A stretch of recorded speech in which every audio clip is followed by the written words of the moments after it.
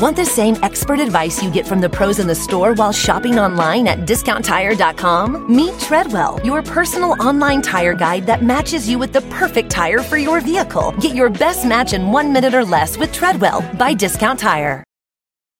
The Ford F-150 truck drives smart design forward. The standard 12-inch productivity screen helps you get what you need done too. And the available Pro Access tailgate improves access to bed and cargo and utilization of the bed, including when towing a trailer. Together with a wider bumper step, it's easier to access the bed and load in tight spaces. And available Pro Power onboard serves as a mobile power source, providing up to 7.2 kilowatts of power to charge a bed full of electric dirt bikes or run an entire job site worth of tools. I'm still driving my 2016 F-150 truck and 90,000 miles in. As long as I keep it clean, it honestly still looks brand new. I've taken it down snow-covered Forest Service roads, taken it out camping, put a ton of miles on the freeway, had 5 adults in the cabin for long trips, and it's been great everywhere. Super dependable. I still love the way it looks, nice and rugged design, but with a super comfortable interior.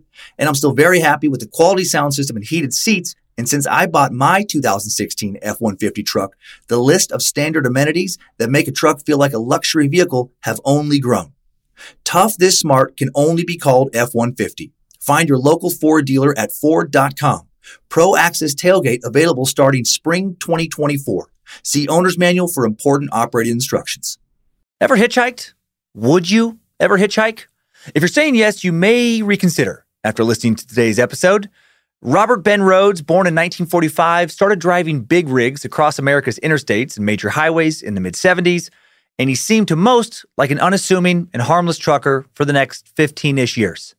The Iowa native's childhood had ended abruptly when his dad was arrested for an alarming crime, and after the way his father responded to this arrest, life seemed to spiral out of control for the man who would soon introduce himself to others as either Dusty or, via his CB radio, Whips and Chains. He was not harmless. Bob became a sexual sadist, obsessed with the fetish world of BDSM. Soon he began to completely ignore the fun and consensual part of bondage and submission, pivoting from pleasure through pain to pleasure through rape, torture, and murder. Rhodes was and still is a deeply fucked up individual who sits today in a prison he will never get out of, as it should be for the man who became known as the Truck Stop Killer. It's estimated that Bob killed over 50 people between roughly 1975 and 1990, most of them young women and the occasional men they were traveling with, whom Rhodes quickly disposed of before focusing on the compulsion that drove him to kill: sexual torture. Bob overpowered young hitchhikers and sex workers in the sleeper cab of his truck, tying them up with BDSM chains and restraints, and then raping and torturing them for days, sometimes longer, in a mobile dungeon with nipple clamps, belts, chains, handcuffs, fish hooks, and more. When he'd grown tired of toying with them, he dumped their young bodies in a dumpster or out in the woods, sometimes after shaving their heads and pubic hair. Further degradation, perhaps. The majority of women's bodies thought to belong to his victims have never been found. Their families have never been given the closure of at least knowing that their daughter or son is dead. A few victims, thankfully, were identified thanks to very disturbing photographs that Rhodes took. How did Rhodes finally get caught? And how did he find a BDSM community in the days before the internet? When do BDSM and other fetishes cross the line from healthy kink into dangerous self-harm? Do they ever cross that line? All this and more in a bondage-filled Whips and Chains, How Much Pain is Too Much Pain? Maybe just take an Uber edition of Time Suck. This is Michael McDonald, and you're listening to Time Suck. You're listening to Time Suck.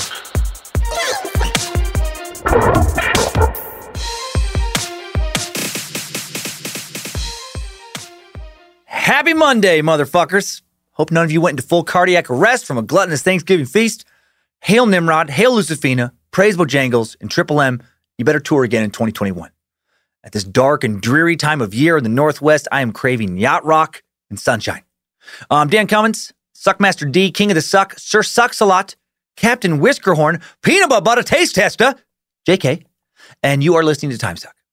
No real inspiration this week like last week, but we do take some interesting side roads and pose some interesting questions today as I tell a darkly fascinating tale. For those of you quick to jump on the suck the moment it releases, we're having a sale the rest of today, 30% off everything at badmagicmerch.com, now until midnight tonight, November 30th. Use the code BADMAGIC at checkout, BADMAGIC MAGIC, no spaces, not case sensitive. Also, thanks to everyone who made it to Sucksgiving. I hope you had fun. Sorry about my allergies towards the end. Stupid eyes. I hate it when they water up and my voice breaks because of the allergies. I had a great time, though, for real. Getting a little lit, getting a little tipsy with our bingo drinking game. And it was nice to see some of you again virtually during the pre-show tours and to meet others. I said I'd talk about the Cult of the Curious Giving Tree this week, and holy shit. Crazy how much bigger this was than last year. The Queen of the Suck has a lot of holiday shopping ahead of her.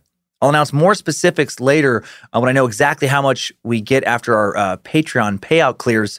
But the Cult of the Curious donated almost exactly $15,000.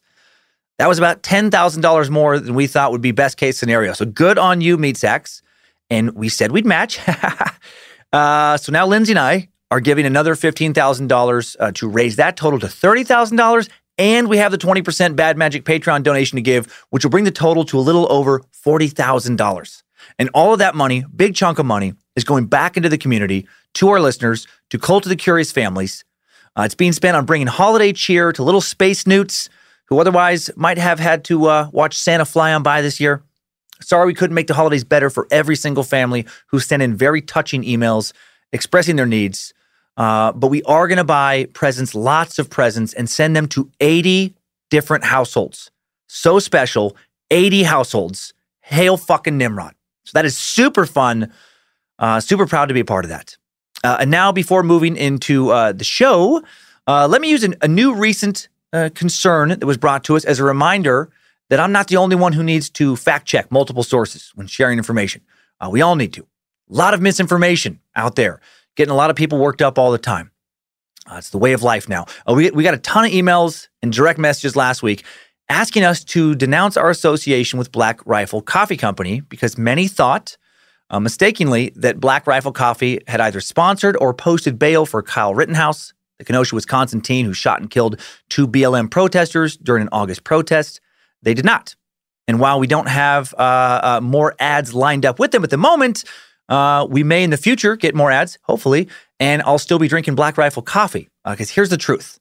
A podcaster, Elijah Schaefer, whose podcast has been sponsored by Black Rifle Coffee in the past, tweeted a photo of Rittenhouse wearing a Black Rifle t-shirt with the caption, "Kyle Rittenhouse drinks the best coffee in America." And then Black Rifle contacted Elijah, and he deleted the tweet. And the deleted post also apparently pointed to a discount for Black Rifle Coffee. And then Black Rifle severed their sponsorship with him and his podcast, and Black Rifle CEO Evan Hafer released a statement saying they have nothing to do with Rittenhouse at all. Black Rifle can't control who wears their t-shirts any more than I can control who wears Time Suck t-shirts. And the emails we got made me wonder if Kyle had been wearing a Time Suck shirt, how many people would be calling for Time Suck to be canceled? I bet quite a few. Cancel culture is fucking out of control. Now Black Rifle is under attack. From the left and from the far right for not publicly supporting Rittenhouse. Attacked on the left from thinking they're supporting him, attacked on the right from not supporting him publicly. It's fucking crazy. How quickly many have forgotten all the good Black Rifle has done for veterans. This is very peak 2020. More of us need to stop looking to places like Reddit and Facebook and tweets for our news. Important to look at multiple outlets to confirm a story. I think Reuters, the AP, Axios, provide some of the best journalism today currently. Maybe that'll change soon. Sadly, it's getting harder and harder to find news without spin, which makes it more important to seek it out. It's annoying and time-consuming, but I think logically your best bet is not to implicitly trust any one source for your information. That includes me, right? Cross-reference. Look at the left, right, and middle. The truth is going to be in there somewhere. Hail fucking Nimrod. We need you now more than ever, you insane puppy-stomping space Sasquatch. Okay, so all of that out of the way, let's dive into some show. Let's dive into this week's deplorable dirtbag. Going to look at someone who decided to cross one of the worst moral lines you can cross. Someone who should have been and was canceled, at least in the public freedom space. This guy decided to torture, rape, and kill innocent human beings, to kill those who had never done anything to wrong him. Those who meant him no harm, he chose to dehumanize and sexually objectify young women to the point that he reduced their lives to nothing more than being worthless sacks of flesh that serve no purpose other than to temporarily satisfy his extremely depraved sexual needs. Robert Ben Rhodes, the truck stop killer. A life out on the open road is a perfect place for an independent-minded person, someone who doesn't mind spending hours and days alone. In the early years of my stand-up comedy touring days, before I had kids, I drove to gigs instead of flying all the time. And for a long time, I loved it. Not for everyone, but for someone who's naturally introverted like me, not bad at all. I really enjoyed driving around alone, driving anywhere from a few hours to 8 or 10 hours a day, doing a show in Lewiston, Idaho one night, maybe Elko, Nevada the next. Out on the highway or freeway, as long as you're not driving through a major city during rush hour, there's very little traffic for the most part. Pretty easy driving. I could listen to whatever I wanted to listen to, and I did. I could make 10 phone calls if I wanted in a day, or none if I didn't feel like talking. Maybe just enjoy the scenery, let my mind wander. I love to daydream about whatever I felt like daydreaming about with no interruptions. Having all that time alone undisturbed gave me a chance to really think about how to write jokes, how to tell stories. It was good for me. It worked for me. But having too much time alone to think, maybe not good for everyone. If you like to daydream about sexual torture instead of funny stories, the open road can give you way too much time to dwell on your dark fantasies. Really cement them into something more than a fantasy, into a compulsion, an obsession, something you feel like you need to do. Pulling off certain dark fantasies is something the open road can give you a much better opportunity to do as well than many other careers would. The open road is a good place, maybe the perfect place for a serial killer to roam from state to state or from country to country, picking up, raping whatever sex workers and hitchhikers they don't think will be missed, young women who often have already cut off contact with family and friends, women who routinely go missing even when they have not been kidnapped or killed. Robert Ben Rhodes may have used America's open roads to do this for about 15 years. The U.S. has a lot of open roads, the most. In terms of mileage, the United States has the longest and largest road network in the world, with over 4.2 million miles, over 6.8 million kilometers of paved and unpaved roads. More, much more than any other nation, more with the nations with higher populations like China, India, Russia. The U.S. has more roads than the entirety of the European Union. The U.S. is known around the world for its vast network of interconnected highways and interstates. Our interstate system is arguably the best in the world, at least for such a large nation. The U.S. is the third largest country, over 9.8 million square kilometers, over 6 million square miles, and our national roads and the trucking industry today's dirtbag was a part of got a major upgrade to make us one of the best, if not the best, nation for roads in 1956. June 29th of that year, President Dwight Eisenhower signed the Federal Aid Highway Act of 1956.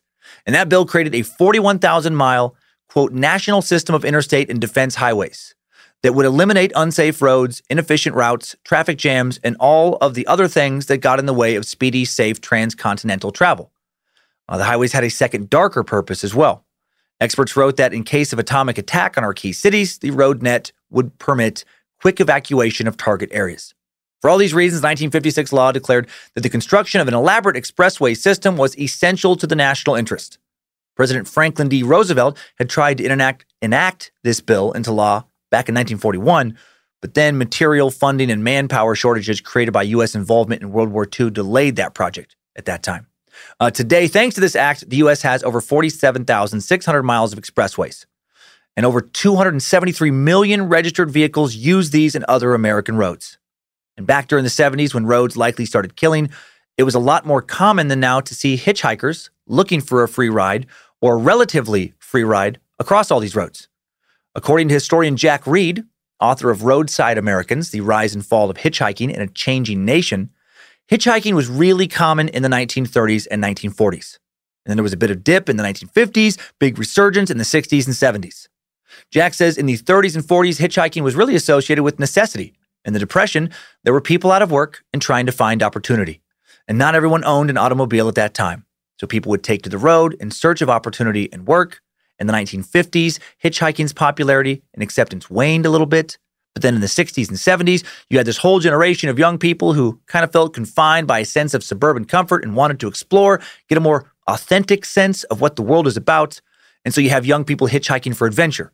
People reading on the road and wanting to get out and explore the world and meet a whole cross-section of people they wouldn't otherwise meet. And some people seeking this adventure found, a lot of misadventure. Then starting in the 80s, hitchhiking fell out of fashion again, partially due to the perception that it was a good way to get raped and murdered by a serial killer. And sadly, that is, of course, exactly what happened to some of the characters in today's tale. But don't let the story make you think that truckers are, by and large, a group of rapey killers hunting hitchhikers.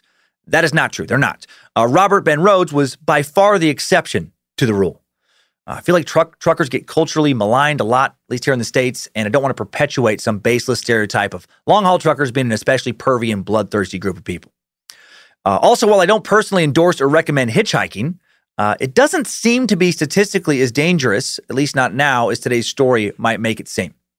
Let me lay out some stats here. From 1979 to 2009, there were 675 reported victims of sexual assault and murder along America's interstate highways. The FBI reports that over 500 of these crimes were murders. The interstate accommodates roughly 24% of the nation's road travel. If we assume these types of crime take equal place along both the interstates and proportionally other highways, we get 2,700 estimated victims of sexual assault and murder in 20 years. Over that time period, the average annual population of the U.S. was over 303 million, which equates to a 0.000089% chance of any random citizen being raped or killed, then being left on the side of a random highway or interstate. You have a 0.005% chance of accidentally falling down and dying from your injuries. So looking at it this way, more likely just to randomly fall down and die than be murdered or raped by someone picking you up hitchhiking. Kind of. The stats I just shared were put together for an article in wanderlymagazine.com, a very pro-hitchhiking website, and they don't lay out a perfect comparison. They can't. We don't have the stats for that. They can't lay out a perfect comparison because not everyone in the U.S. hitchhikes, not even close. And there doesn't seem to be any stats regarding what percentage of the population hitchhikes, at least not that I can find. If we had that number and we were able to take that number into account, that number could spike the hitchhiking murder and rape rate, maybe considerably. And within that number, we don't have what percentage of hitchhikers are women between the ages of, say, 14 and 25. The general age range of Rhodes victims. How many of them are raped and killed hitchhiking? Taking it further, how many female sex workers, statistically the favorite target of serial killers, how many of them between the ages of 14 and 25 are killed hitchhiking? That percentage might be a lot higher than the percentage of, people who just randomly fall down and die. Still, looking again at that total number of 675 rape and murder victims in 20 years across America's freeways, doesn't seem to have been an epidemic during those years. And I just wanted to throw that out there because I don't want to perpetuate any, irrational fear of hitchhiking or irrational fear of truckers that is not statistically justified. Last thing, out of those 675 reported rapes and murders committed around U.S. interstates, we don't know how many of the perpetrators were truckers, as opposed to literally any other type of driver. Regardless of how dangerous hitchhiking actually is or was, the perception of it being dangerous changed around the time the truck stop killer started killing. By the mid-70s, people's attitudes towards hitchhiking were changing as a number of hitchhikers did disappear. Their bodies were found, got a lot of press. According to then Los Angeles Police Chief Edward M. Davis in 1971, 22% of all of LA's rapes and 4.7% of all of its robberies were related somehow to hitchhiking. Yikes. Those are pretty scary numbers. The California case of serial killer Ed Kemper, you're getting my zapples riled up, mother, went a long way to making people afraid to hitchhike. He'd be apprehended 2 years after Chief Davis threw out those numbers. We sucked Kemper and his cat heads on a stick back in episode 123. And once Kemper was released after spending a few years incarcerated for killing his grandparents as a teen, he quickly returned to killing. And he primarily did target young female co-eds who were hitchhiking around Central California. And while he was killing, at least 7 unsolved homicides involving female hitchhikers also took place in Sonoma County and Santa Rosa of the North Bay area of California in 1972 and 1973. And these were hitchhikers he didn't kill. Investigators floated the possibility that the Zodiac killer, Ted Bundy, maybe the Hillside Stranglers, were responsible for these murders. So hitchhikers were dying. With the rise and subsequent publicity of these crimes, some of the first laws against hitchhiking, were passed, and a national fear of hitchhiking then began. Local and federal law enforcement agencies began using scare tactics to get both drivers and hitchhikers to stop doing it. Agencies warned people to both not hitchhike and to not pick up hitchhikers. A 1973 FBI poster, for instance, warned drivers that a hitcher might be a, quote, sex maniac or a vicious murderer. I love that they use the term sex maniac. Ed Kemper, the state of California has found you guilty of being a sex maniac, which is actually accurate. The FBI wrote the term into the caption at the bottom of one of their old posters. They wrote, "To the American motorist, don't pick up trouble. Is he a happy vacationer or an escaping criminal? A pleasant companion or a sex maniac? A friendly traveler or vicious murderer?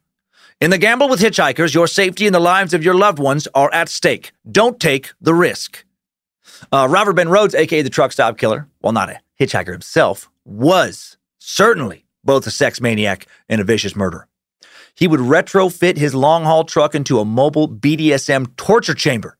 So let's get into the life and times of Robert Rhodes now, after laying out a little lay of the land in our road trip from hell, assless chaps clad, time suck timeline, right after a word from today's sponsors. This show is sponsored by BetterHelp. If you suddenly had an extra hour show up in your day every day, what would you do with it? Work out, sleep, read a book, play Fortnite, call your mom, take judo lessons, finally watch all the episodes of Shameless? A lot of us spend a lot of our time wishing we had more time. But why? Time for what? If time was unlimited, how would you use it? The bad news is that you're not going to get that 25th hour. But what you can probably do is reprioritize where you spend some of your time. Therapy can help you find what matters to you so you can do more of it with your time. This year, my health is more important to me than cranking out another stand-up special as fast as possible. So I canceled a tour, sacrificed that income, and decided to spend a lot of the time I just got back working out more, resting more, relaxing more, and enjoying time with family, friends, and just myself. And I'm so glad I did. I feel better than I have in a long time. And my BetterHelp therapist, Debbie, was very helpful in getting me to make the decision to pull back. Thank you, Debbie. If you're thinking of starting therapy, give BetterHelp a try. It's entirely online, designed to be convenient, flexible, and suited to your schedule. Just fill out a brief questionnaire to get matched with a licensed therapist and switch therapists at any time for no additional charge. Learn to make time for what makes you happy with BetterHelp. Visit BetterHelp.com/timesuck today to get 10% off your first month. That's BetterHelp, HELP.com/timesuck. After years of fine print contracts and getting ripped off by overpriced wireless providers, if you've learned anything, it's that there's always a catch. So when you hear that Mint Mobile wireless plans are $15 a month when you purchase a 3-month plan, you're probably thinking, what's the catch? Well, there isn't one. Really. They cut the cost of retail stores and pass those sweet savings directly to you. It's pretty simple. Mint Mobile is here to rescue you with premium wireless plans for just $15 a month and no catch. All plans come with unlimited talk and text, plus high-speed data delivered on the nation's largest 5G network. And you can use your own phone with any Mint Mobile plan and bring your phone number along with all your existing contacts over. And in addition to saving money, like over a 50% price drop from what I was paying before, the network quality, in my experience, is better than it was with my old service provider. To get this new customer offer and your new 3-month unlimited wireless plan for just $15 a month, go to mintmobile.com/timesuck. That's mintmobile.com/timesuck. Cut your wireless bill to $15 a month at mintmobile.com/timesuck. Additional taxes, fees, and restrictions apply. See Mint Mobile for details. Thanks to Rocket Money, I canceled a membership to a gym I used to go to, where I continued to pay a monthly membership for a couple of years after I stopped going. I didn't even recognize the charge. Rocket Money found it, though, and it was canceled. Rocket Money is a personal finance app that finds and cancels your unwanted subscriptions, monitors your spending, and helps lower your bills so that you can grow your savings. Rocket Money will even try to negotiate lower bills for you by up to 20%. All you have to do is submit a picture of your bill, and Rocket Money takes care of the rest. They'll deal with customer service for you. Rocket Money has over 5 million users and has saved a total of $500 million in canceled subscriptions, saving members up to $740 a year when using all of the app's features. Stop wasting money on things you don't use. Cancel your unwanted subscriptions by going to rocketmoney.com/timesuck. That's rocketmoney.com/timesuck. rocketmoney.com/timesuck. I still love peanut butter and jelly sandwiches, but I'd stopped eating them almost entirely a while back because the bread, on top of the sugar from the jelly, made me so sleepy. All those carbs causing me to want to take a nap after eating them. Enter Hero Bread. Hero Bread takes the fear of carbs out of bread, but still leaves you with that delicious bread taste. Hero Bread has 0 to 1 gram of net carbs, 0 grams of sugar, and it's high in fiber. It's also delicious and flavorful. The soft, fluffy experience you love when enjoying a savory breakfast burrito or mouth-watering cheeseburger. There is something for every craving, including sliced bread loaves, buns, and tortillas. And there are monthly small batch drops of indulgent favorites, like the 2 grams of net carbs Hero Croissant or the 1 gram of net carbs Hero Cheddar Biscuit. I had a loaf of Hero Classic White Bread delivered last week. Soft, fluffy, and delicious. 5 grams of protein per slice, and it's high in fiber. And the best part? Hero Bread doesn't taste healthy. It tastes like bread. It's great. Don't give up on being a breadhead. Hero Bread is offering 10% off your order. Go to hero.co and use code TIMESUCK at checkout. That's TIMESUCK at HERO.co. Thank you for listening to our sponsors, Meat Sacks. We are lucky and proud to have them. Now we hit the road on our truck stop killer timeline. Strap on those boots, soldier. We're marching down a time-suck timeline.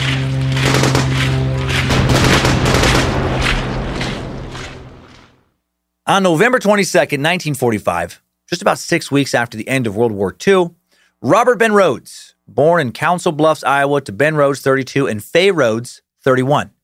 And immediately, there were concerns that he might grow up to become a sex maniac. A sex maniac who would first become obsessed with the BDSM sexual lifestyle and then become a criminal sadist who kidnapped young women, turned them into unwilling sex slaves, and murdered them. The doctor who delivered him noticed something unusual about baby Robert. He saw an evil glint in one of his baby eyes. A glint he couldn't see at first because young Robert's eyes were completely covered up.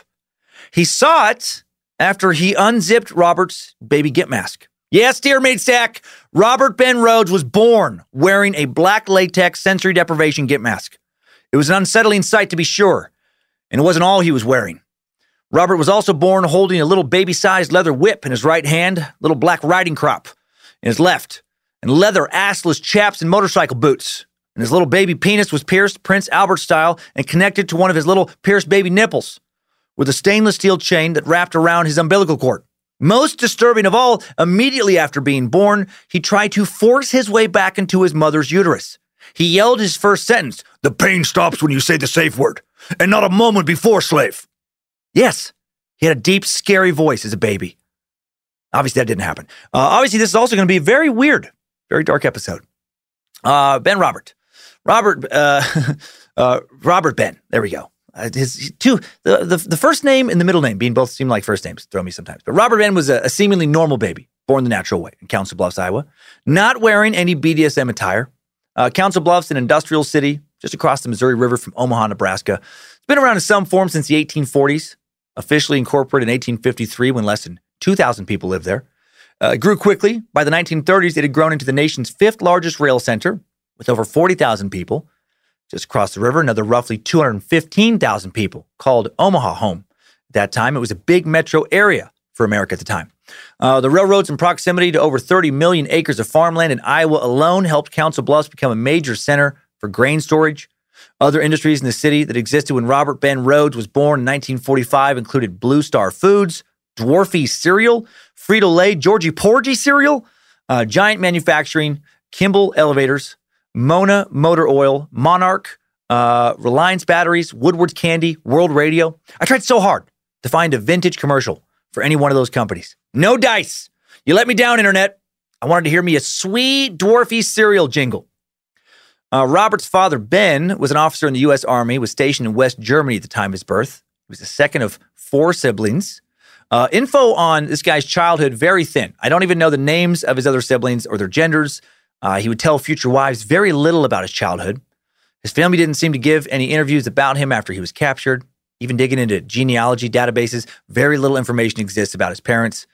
Both of them have long since died, and you can find death locations, death dates, but you can't find any information about their children. It feels like that information was intentionally hidden, and if that's the case, I can't blame the family for doing that. I wouldn't want anyone reaching out to me if I was Robert's brother or sister. Robert was raised at first exclusively by his mom in a 2-bedroom home at 2400 Avenue D in Council Bluffs until his father was discharged. When Ben returned to Council Bluffs, everything seemed normal for the Rhodes family. May not have actually been normal, probably not, based on what we're going to explore later, but things seemed normal to others in the community. The family took trips to Colorado, about which the Council Bluffs Daily Nonpareil, its local paper, published accounts, including one about how young Robert wanted to operate a lawnmower. Riveting, hard-hitting Council Bluffs news. Breaking story. Young boy would like to operate a lawnmower. Send us your thoughts. The Daily Nonpareil also published stories about Ben Rhodes' daring work as a driver for the Council Bluffs Fire Department. The Daily Nonpareil has been published in Council Bluffs continuously since 1857. Pretty cool. And just hoping that's how you pronounce it. Spent literally a half hour trying to find someone, fucking anyone, saying the name of that damn paper online. Nope. Even on the Daily Nonpareil's own tutorial video describing how to sign up and use their e-version of the paper, they somehow managed to never say the name of their own fucking business a single time. It's maddening. I'm saying the word nonpareil like it's, or nonpareil like it's supposed to be said. It means in the context of the paper, it means a person or thing having no equal, according to dictionary.com. Not sure if that's how it's pronounced in Council Bluffs, though, because America. I realize no one probably cares about all this, but, the longer I looked, I even watched a fucking super boring 10-minute tour of old buildings at downtown Council Bluffs that are no longer there, the more annoyed I got, and I felt compelled to share all that. May 17th, 1973, the Nonpareil publishes an article on Robert's dad, Ben. It reports that Ben, 40 years old and 53, was a veteran firefighter. Ben talks quite a bit in the article about how folks in Omaha will pull over for a fire truck, but not folks in Council Bluffs. He thinks it's because the Omaha police will give you a ticket more often for not pulling over, but that the Council Bluffs law enforcement doesn't really take it as seriously. A riveting, hard-hitting Council Bluffs news. Breaking story. Local firefighter feels like Omaha motorists pull over for fire trucks probably more often than Council Bluffs motorists. Send us your thoughts. Robert's father was apparently well-liked in the Council Bluffs Fire Department. Gave to charity, played horseshoes. At Christmas time, prepared a nice meal for the men at Station 2. Then after being injured while fighting a fire, Ben was promoted to captain, and he appeared more often in the paper. One picture of him is of him smiling behind the wheel of a fire truck, big write-up. Ben's son, the future serial killer Robert, actually made the cover of the Nonpareil in 1957, laughing as he attempted to get his pet dog to pull him on a sled. Riveting, hard-hitting Council Bluffs news. Breaking story. Local boy thinks it's funny to try and convince dog to pull him in sled. Send us your thoughts. School was pretty easy for young Robert. He was apparently a good student who was an engaged learner, involved in all sorts of extracurricular activities. While in grade school, we can only find one report of him getting into any sort of significant trouble. On May 13th, 1957, 11-year-old Robert was suspended from Mrs. Kennewick's 5th grade classroom for walking into class wearing a leather bodysuit and zipper mouth muzzle. He had spreader bars, dungeon irons, hospital restraints, and other BDSM sex toys in his backpack. When other children saw his near-naked body and some girls started screaming, Mrs. Kennewick demanded he run to the principal's office immediately, addressing him as Bobby. Legend had it he stood his ground, demanded she address him as Incubus, sexual demon of pain. Before being suspended for 5 days, young Robert was first paddled by the principal. He was supposed to have been given 30 swats, but the principal stopped after just 5 strikes when Bobby began screaming, "Is that all you've got? Give me that switch and Incubus will show you how to hurt so good, slave." And of course, that never happened. He just gets so into BDSM later. I like to pretend there were over-the-top warning signs in his childhood pointing towards where he was heading. After not getting into any trouble that we're aware of in grade school or junior high, Robert attended Thomas Jefferson High School in Council Bluffs, where he played football, wrestled, was also a member of the boys' glee club, the choir, also excelled in his French classes as part of the French club. No fires, no abuse to animals, no abusive behavior towards people that we're aware of. According to his peers, others who knew him, interviewed later by local journalists, there weren't any indications that Robert was abused either. However, Robert would later tell a few people in his life that he was abused by his father, and while a lot of serial killers do seem to lie about that sort of thing to bolster their defenses in court, we'll soon learn that in Robert's case, good chance this was true. In addition to being a military veteran and distinguished and brave member of the local fire department, his dad, Ben Rhodes, was also a child-molesting piece of shit. 1961, when Robert is 15, he has his first known run-in with the law. In his sophomore year of high school, he's arrested for tampering with someone's car. It's thought that he was trying to steal the vehicle, but was caught before he could actually start up the engine. A year later, at the age of 16, he's arrested again, this time for fighting in public. Despite these 2 run-ins with the law, he continues to get decent grades. Feels like this was just a fist fight, nothing crazy. In the spring of 1964, 18-year-old Robert is set to now graduate from Thomas Jefferson High School, and he will graduate. And immediately afterwards, inspired by his father's military service, he was close to his dad. He will enlist in the Marine Corps, where he will be sent to San Diego for basic training. But first, something terrible happens. On May 5th, 1964, the Daily Nonpareil reports that Ben Rhodes had been charged with sexually assaulting a 12-year-old girl. Some other accounts say this girl was Robert's cousin. This really is a breaking story, a bad one. Ben was immediately fired from the Council Bluffs Fire Department. Of course, he received a suspended sentence, was then placed on parole while he awaited trial. Then 9 months later, a second girl comes forward, perhaps another cousin, according to some sources, and now a municipal court judge issues a warrant for his arrest. Then, while Robert is in San Diego with the Marines, he gets more horrible news related to his dad.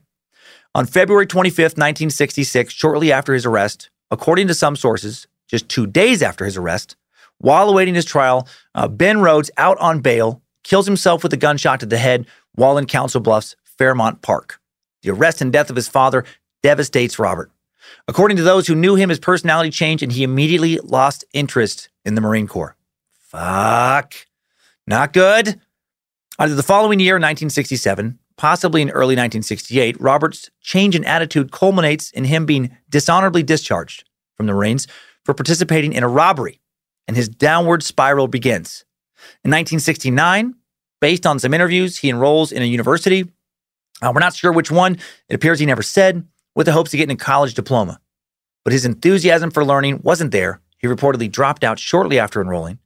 Now he decides he'd like to become a police officer. Thankfully, not hired.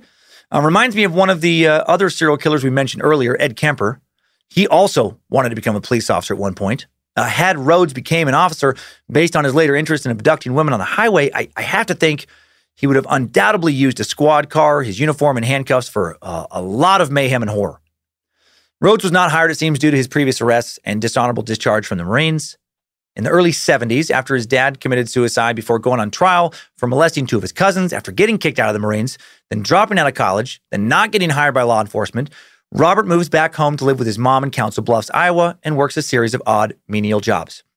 So, things are going really well for him right now. No, things are going horribly. Then things get worse. Excuse me. His mom, Faye, throws him out of her house following a highly embarrassing incident with her son.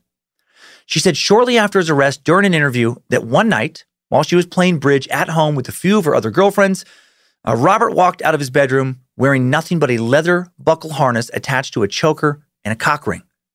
He turned to his mom's coworker, Trish, and said, "Incubus demands you wear this and follow his every wish."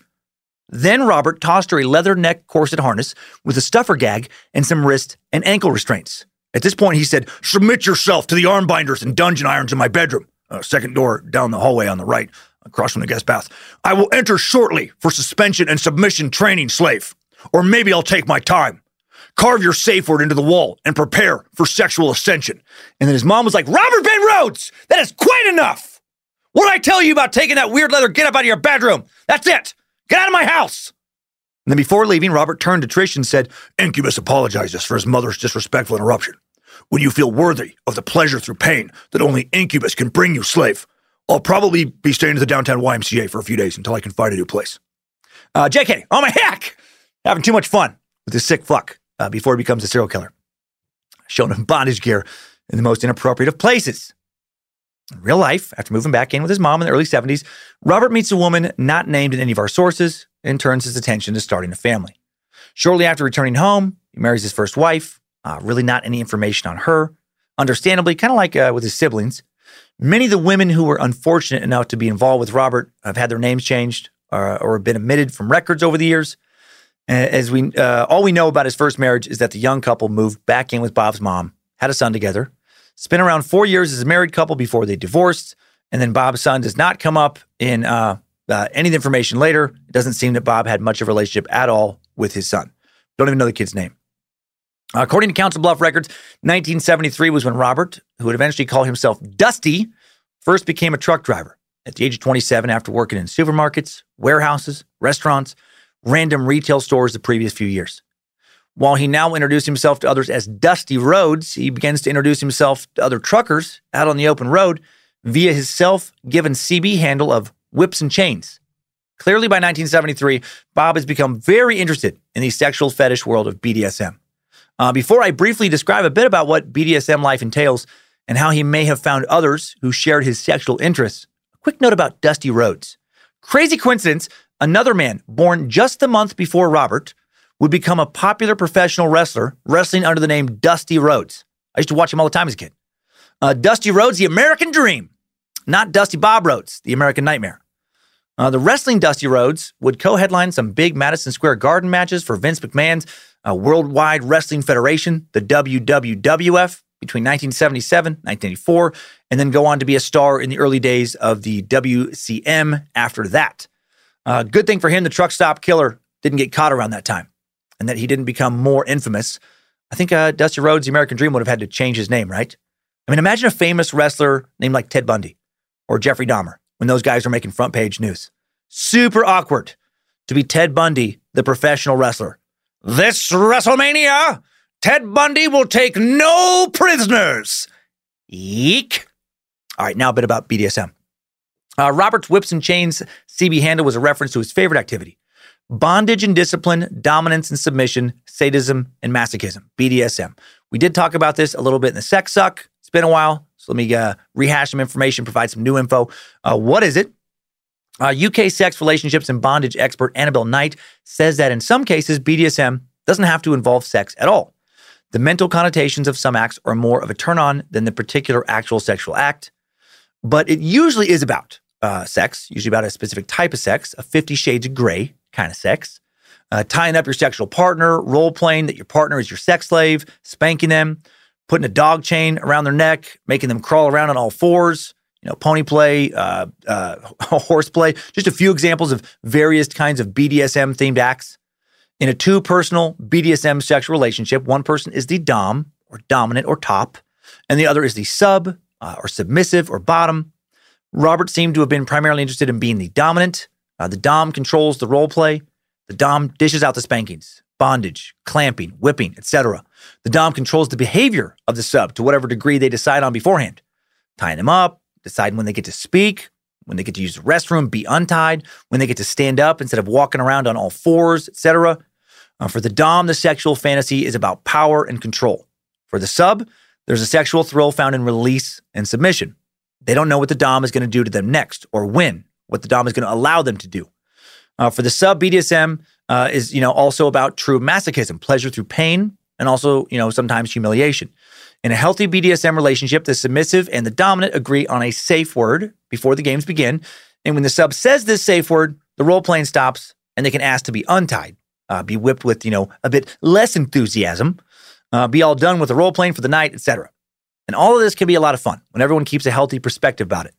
When the dom has concern for the sub's well-being, when there is a true consent, when it's not all coming from an unhealthy psychological place.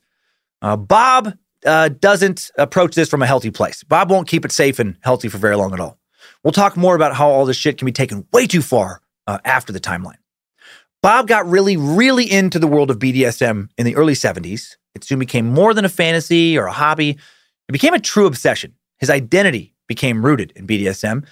And since it didn't say in any of our sources, I started wondering, how did one even find a BDSM community in the 70s? I mean, today, it's super easy. There are numerous BDSM apps, such as KinkD, a sort of Tinder for doms and subs, where you can swipe left and right to find a partner to meet.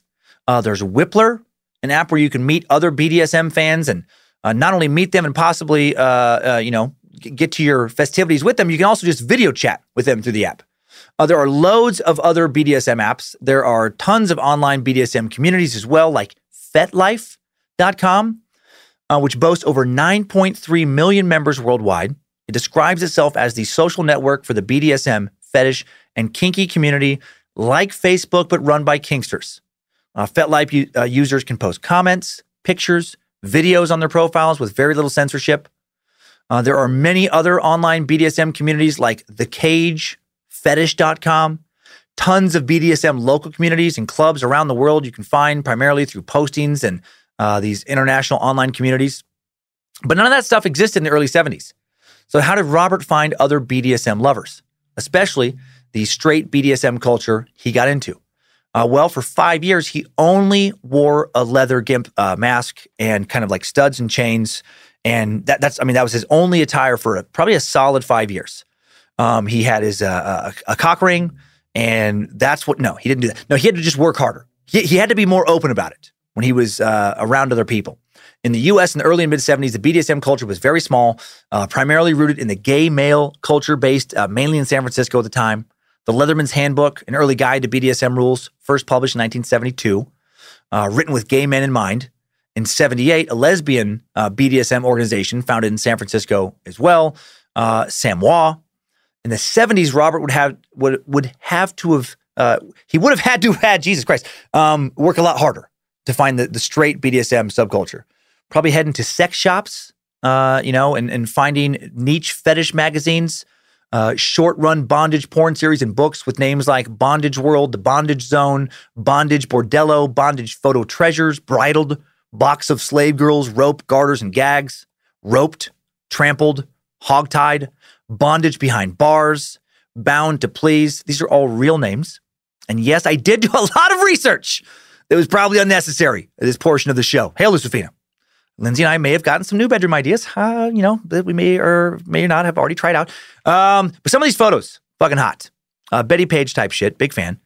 3 publishers were responsible for basically all of these magazines in the early mid-'70s and '80s, the biggest by far being House of Milan, ran by fetish photographer Barbara Bear.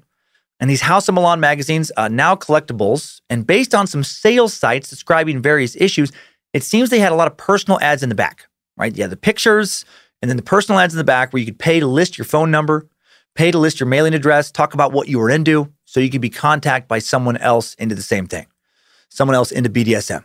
That was one way you could find other BDSM doms and subs in the 70s. Writing them a letter, giving them a call. Another way was to, spend a lot of time in local bars, try and find these BDSM clubs, try and find the crowd that was into that in that community.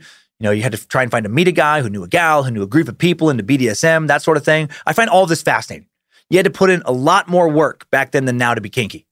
You couldn't just do everything at home on your keyboard, right? Browsing discreetly in incognito mode. You had to go to the porn shop in town, ask some questions. You had to see if they had BDSM magazines in stock. You had to maybe talk to the clerk, have them special ordered. You had to explore the bar scene in your town, city. Try and find someone who knew where the right scene was. Also, like Robert Ben Rhodes, maybe give yourself a CB handle of whips and chains. Make it real fucking obvious what you're into. Constantly talk about BDSM. Play the numbers game. Constantly advertise what you're into, not caring about how many prudish types may judge you. I guess it would all be worth it if you made some new kink contacts. And apparently this is what Bob did. He talked about this stuff all the time with a lot of people all around the country. Back to Bob's life now. The information we have for this, section of Bob's life is kind of all over the place. Dates are a bit sketchy, but almost immediately after his first divorce, he marries his second wife. Don't have much info on her either. That marriage would fall apart quickly. We do know that, though.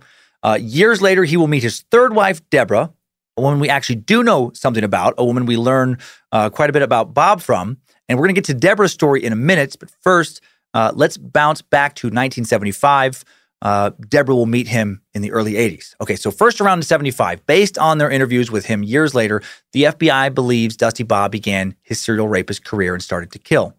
Since his job kept him constantly on the move across the whole of the country, and he was often approached by hitchhikers and sex workers, he felt he was able to explore his fantasies now and not have anyone back in Council Bluffs find out about it. Bob's fantasies included a sex dungeon, so he builds one, a mobile one. He customizes a sleeper cab of his truck into a moving sexual torture chamber with dildos, hooks, whips, restraints, gags, surgical tools, and more. While he was driving around the country, now likely raping, torturing, and killing, he eventually meets and courts his future third wife, Deborah Davis. Before she'd even met Dusty Bob, Deborah's life was already a bit tragic and challenging. Deborah was the youngest of 6 sisters in a working-class family, born in November 1957 in Tullahoma, Tennessee. Raised from the age of 4 in Houston, I was a very quiet, very shy, real loner. Deborah later recalled about her childhood. I was sick quite a bit. Then at the age of only 6, Deborah was molested by an 18-year-old neighbor boy. Although the boy and his family moved away a week later, Deborah's world did not grow any sunnier after that. Depression, a common consequence of sexual molestation, became her burden. She was given to mood swings, feeling out of control, as Deborah described it. Plus, she had bouts of low self-esteem and guilt. Whatever went wrong, Deborah tended to blame herself for it. She's described as a pretty girl, petite, just 4 feet, 9 inches tall. Deborah got pregnant at the age of 17 in 1975, left home to marry the child's father, her high school sweetheart. Their first son was born later that year. A little brother came along in 1978, followed in 81 by Deborah's third and last child, a daughter. In 1983, Deborah, suffering from depression, made a serious attempt at suicide using pills. That same year, life with her husband Jimmy fell apart. Two broke to divorce and set up separate households. Deborah and Jimmy decided to go on sharing the same residence. That same year, 1983, 37-year-old Dusty Bob comes into poor 26 or 27-year-old Deborah's life. She met him at a Houston nightclub. He was wearing an airline pilot's uniform. The two danced a few times that night. Rhodes reappeared a week later at the same club, this time in Western wear. His fashion sense seemed to be oriented around the Village People's YMCA era. Deborah liked his easy, reassuring manner. They danced some more, had a few drinks together, reported that she started calling him Bob in the way she might refer to an uncle. She had no idea she would fall in love with him. To Deborah, the relationship was a welcome change of pace from her stressful living situation and 3 young children. We talked all the time, she recalled later. He was my best friend. I told him everything. Bob, however, spoke very little of himself. He only told me what he wanted me to know, and that was very limited, no details, she said. Yeah, probably because he was doing a bunch of evil shit out on the road. What was he gonna tell her? Oh, you like roller skating and driving movies? Cool. Me? I'm more into kidnapping hitchhikers and torturing them in the rolling fuck dungeon I built for myself. Can I get you another drink? Bob did tell her he was a long-haul truck driver. He told her about growing up in Council Bluffs, talked about his father's arrest, death, also hinted he may have been molested by his father as a child. Gradually, Bob began to win Deborah's trust, gave her money, bought her stuff, listened to her problems, sent her flowers, took her out to dinner. Still, they remained just friends for a while, at least in Deborah's mind, until one night when Bob called from the road and he said, I got to tell you something. I really love you. And Deborah told him she loved him as well. And then he let out a little bit more of himself. His voice changed and he said, Good slave. Now listen carefully to what Incubus demands. Under your bed, you will find a black leather straitjacket, sensory deprivation hood, steel handcuffs, submission collar, nipple clamps, mummification tape, ass up doggy style strap, water-based lube, large dildo drill, pussy pump, a clitoral vibrator, and a small generator. Lay it all out carefully upon the bed. Remove your clothes. Put the hood on. Handcuff yourself to the bedpost and await the sexual ascension only Incubus can bring you, slave. No, that didn't happen. She said she loved him as well. Old Bob's timing apparently was perfect. Deborah was vulnerable. When he returned to Houston, Bob took her out to a romantic dinner. Afterwards, the two of them slept together for the first time. According to Deborah, that night, they began a serious relationship. And that first time they slept together was, just kind of more vanilla sex. Wasn't bringing out any toys. He'd won her over. She'd later say that she felt like she was the only thing that mattered to him. He did anything and everything she wanted, even going as far as welcoming her 3 children to live with him after moving to Houston himself. According to Deborah, they all got along fine. Life with Dusty Bob was great at first. You knew that little caveat was coming, right? Soon she learned that Bob was controlling, very controlling. Of course he was. He was a dom.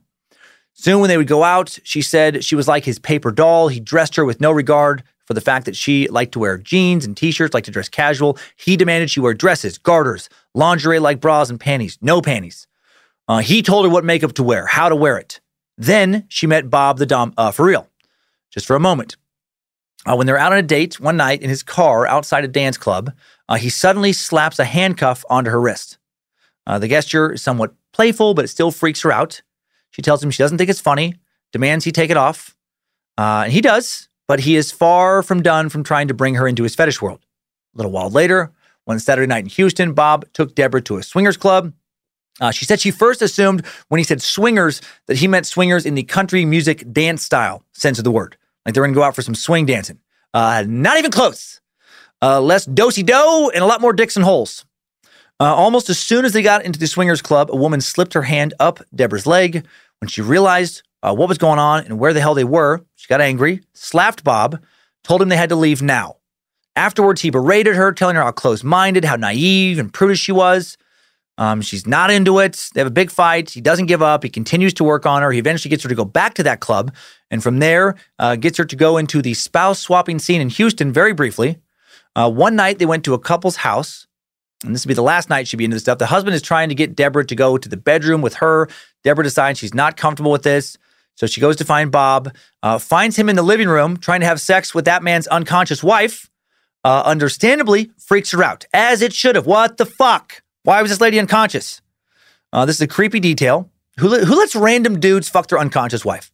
And who fucks unconscious women? Oh, I remember. Rapists. Bob was a rapist, a murdering rapist, and this is all right up his alley.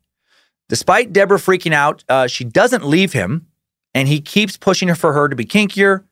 Despite a lot of this bothering her to some degree, she also felt like Bob had rescued her, that he was her, kinky but knight in shining armor who was going to fix everything still and turn her life from a disaster into a fairy tale. She later said that she thought briefly that, if she could just, get her mind around having group sex with strangers, if she could just get into it, she could keep Dusty Bob happy and in her life. Maybe she'd be okay with it. She eventually agrees to, try group sex. One Halloween night, she also agrees to attend a costume party as a dominatrix, leading Bob, her collared sex slave, on a chain. One of the pictures that most often shows up when you do an image search for Bob is a picture of him this night wearing this head-to-toe black leather and chains outfit. Funny that he's dressed as a sex slave when on the road he was a brutal dominant. The costume won first place in the costume contest that night, and then something went horribly wrong between the two, something Deborah never fully explains. Guessing they maybe had a night of hardcore BDSM sex that freaked her the fuck out. After that night, she refuses any further sexual experimentation of any kind. No group sex, no BDSM outfits, nothing. She said she now understood the outfits weren't just costumes to him. She'd seen his elaborate case filled with toys, from dildos to hooks to nipple clamps and more. This case he kept at home, and that wasn't, wasn't what Deborah was into at all. She wanted nothing more to do with any of it. Going forward, if she found that shit around the house, she told Bob, she would throw it out. Dusty Bob, of course, not ready to say goodbye to the BDSM lifestyle he's so into. Bob wanted what Bob wanted. Old whips and chains kept pushing kinky sexual shit on Deborah. And then one day, when he's out on the road, an odd-looking stranger appears at the front door of where they're living, announces that he is a love slave that Bob had ordered for Deborah. Incubus demands I undress and that you tie me to the toilet, stomp on my balls, piss on me, beat my ass bloody with a switch. I don't actually know what this dude said. Maybe he said, Showbiz! Albert Fish is my name and peanut butter's my game. Now tie me up and slap my fat bottom bloody, you bimbo bearcat. I don't know. But he did show up. Deborah didn't know what to do except to shut the door in this dude's face after telling him there must be some kind of mistake. Probably the best thing she could have done in that moment. Maybe funnier, though, if she would have told him, oh, you've got the wrong address. Deborah lives 2 doors down. She's going to tell you her name is something else, though. All part of the game. In the mid-'80s, Deborah finds Bob's porn stash, and she becomes further disturbed. Freaks her out. So much of it seems to involve violence. She frequently found magazines after this, quite possibly some of the ones I mentioned earlier, hidden around the house. So many. She also discovers he ran up an enormous phone sex bill. Dude could not get enough. Dusty Bob, one horny motherfucker. And I hadn't thought about phone sex numbers for years until this episode. Back in the 80s and 90s, 1-900 phone sex numbers were huge. You can still call phone sex numbers. You pay to talk to some phone sex operator. Back in the 80s, it'd be like $5 sometimes for like the first minute, $2 a minute after that. They were expensive. There were tons of phone sex operators, some lady with a sultry voice, who played this improv game of yes and, going along with whatever fantasy you were into. When I was a kid, at a sleepover, we found my friend's dad's porn stash. Found some penthouses, found one of these numbers, and my buddy's older brother called it, and he was on the phone for, 90 minutes. He got in so much fucking trouble when his parents got a gigantic phone bill.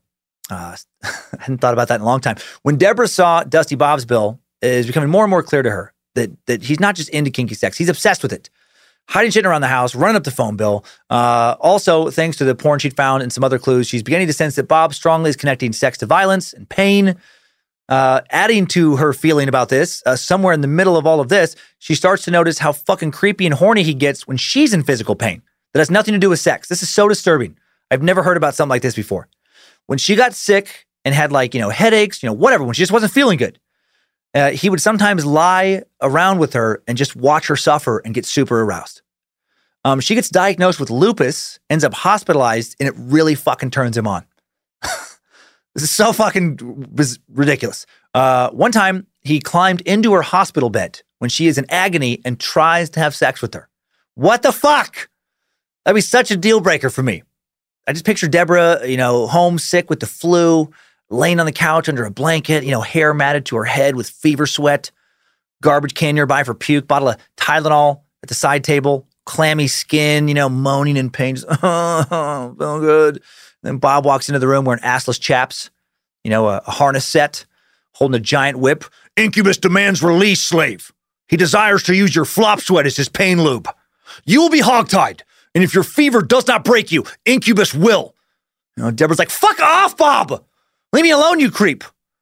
And while still wearing that getup, he just walks out, saggy shoulders, all fucking sad. Incubus will be in the bedroom, flogging and choking himself if you change your mind, slave. Deborah got even more freaked out when Bob wouldn't shut the fuck up about this book he got really into around this time. She said Bob's favorite book was Games People Play, wherein each social encounter is treated as a transaction or game. It's a psychology book. One game in the book is called Courtroom. Another is called Beat Me Daddy. Another is Frigid Woman. And that game, driven by penis envy, a woman's inner child taunts a man into seducing her so that she can be freed from guilt for her own sadistic fantasies. Games People Play became a Bible of sorts for Rhodes. He talked about it frequently, tried to apply its ideas. In a letter to his wife on the subject of psychological games, he once wrote, I always told you there were 3 things you could do: play, pass, or run. I bought Games People Play by Eric Berne on Amazon to see what this thing is about. First published in 1964, it sold over 5 million copies. Despite not being written for the general public, it was written for therapists to be used as a treatment guide. It's kind of Freudian. Eric created this theory of transactional analysis, and it's too complex to try and describe here in any detail. It would derail the story too much. But essentially, he believed that we are defined by our social interactions, and our social actions are games where we are always winning or losing to some degree. And win or lose, we're always getting some type of payoff from our games. We are also always unconsciously playing a role that was determined and defined largely by parental interactions in our childhood and our genetic emotional makeup. And I don't know enough about it to speak any more about it. I do know, though, that if you're not a trained therapist, you can easily, dangerously misinterpret some of its passages. Check out the following passage that I'll read verbatim from Chapter 9, Sexual Games. White is the name for a random woman. In this game, black is the name for a random man. In this excerpt, and it says, third-degree rapo is a vicious game which ends in murder, suicide, or the courtroom.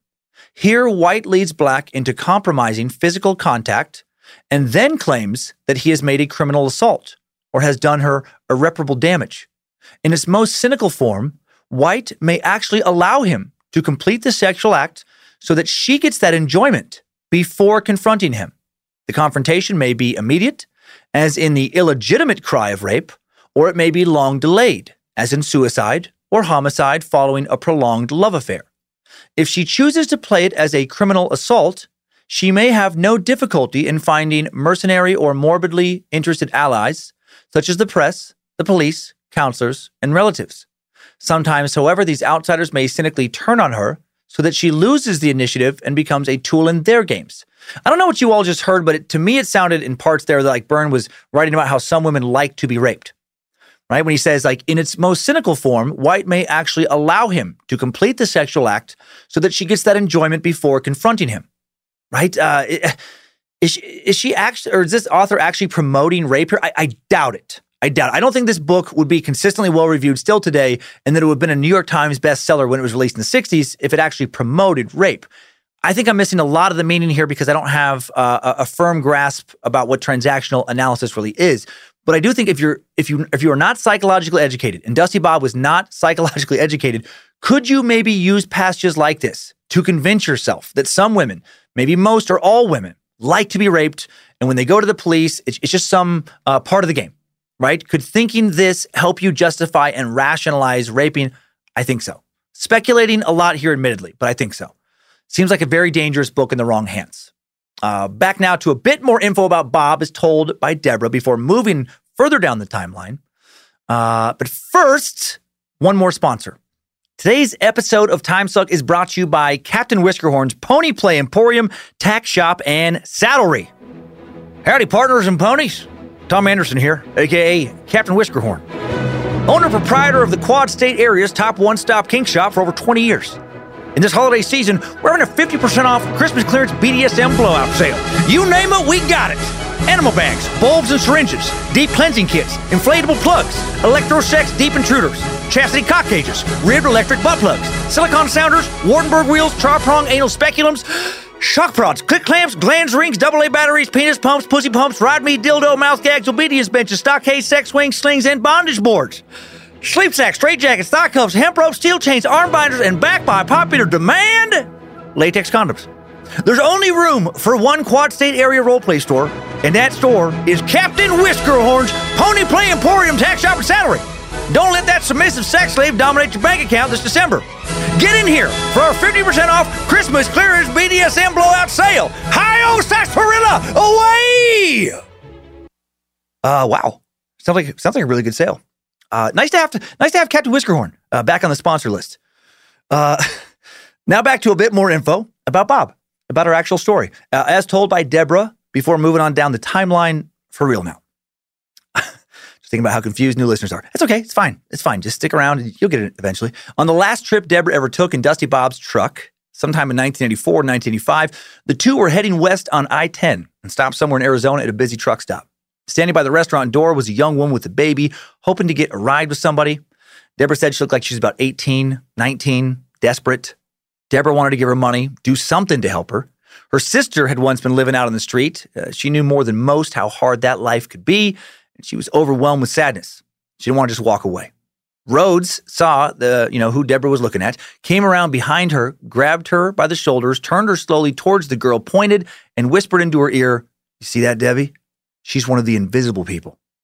Deborah took this invisible description to mean that Dusty Bob thought this girl's life had no value, that she didn't matter. She began to think she was living with a monster. But she still had no real idea just how truly evil Bob was.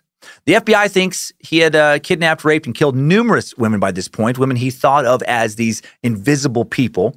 Not long after this encounter, Bob would pick up one of these invisible people to him, a 15-year-old girl who would survive a ride with Dusty Bob and later share her story with GQ magazine. It was published in October of 2012. And here is that story. 15-year-old Vanessa left home with her 21-year-old boyfriend in January of 1985. She lived with her mom in New York, enduring more frequent fights and more intense arguments.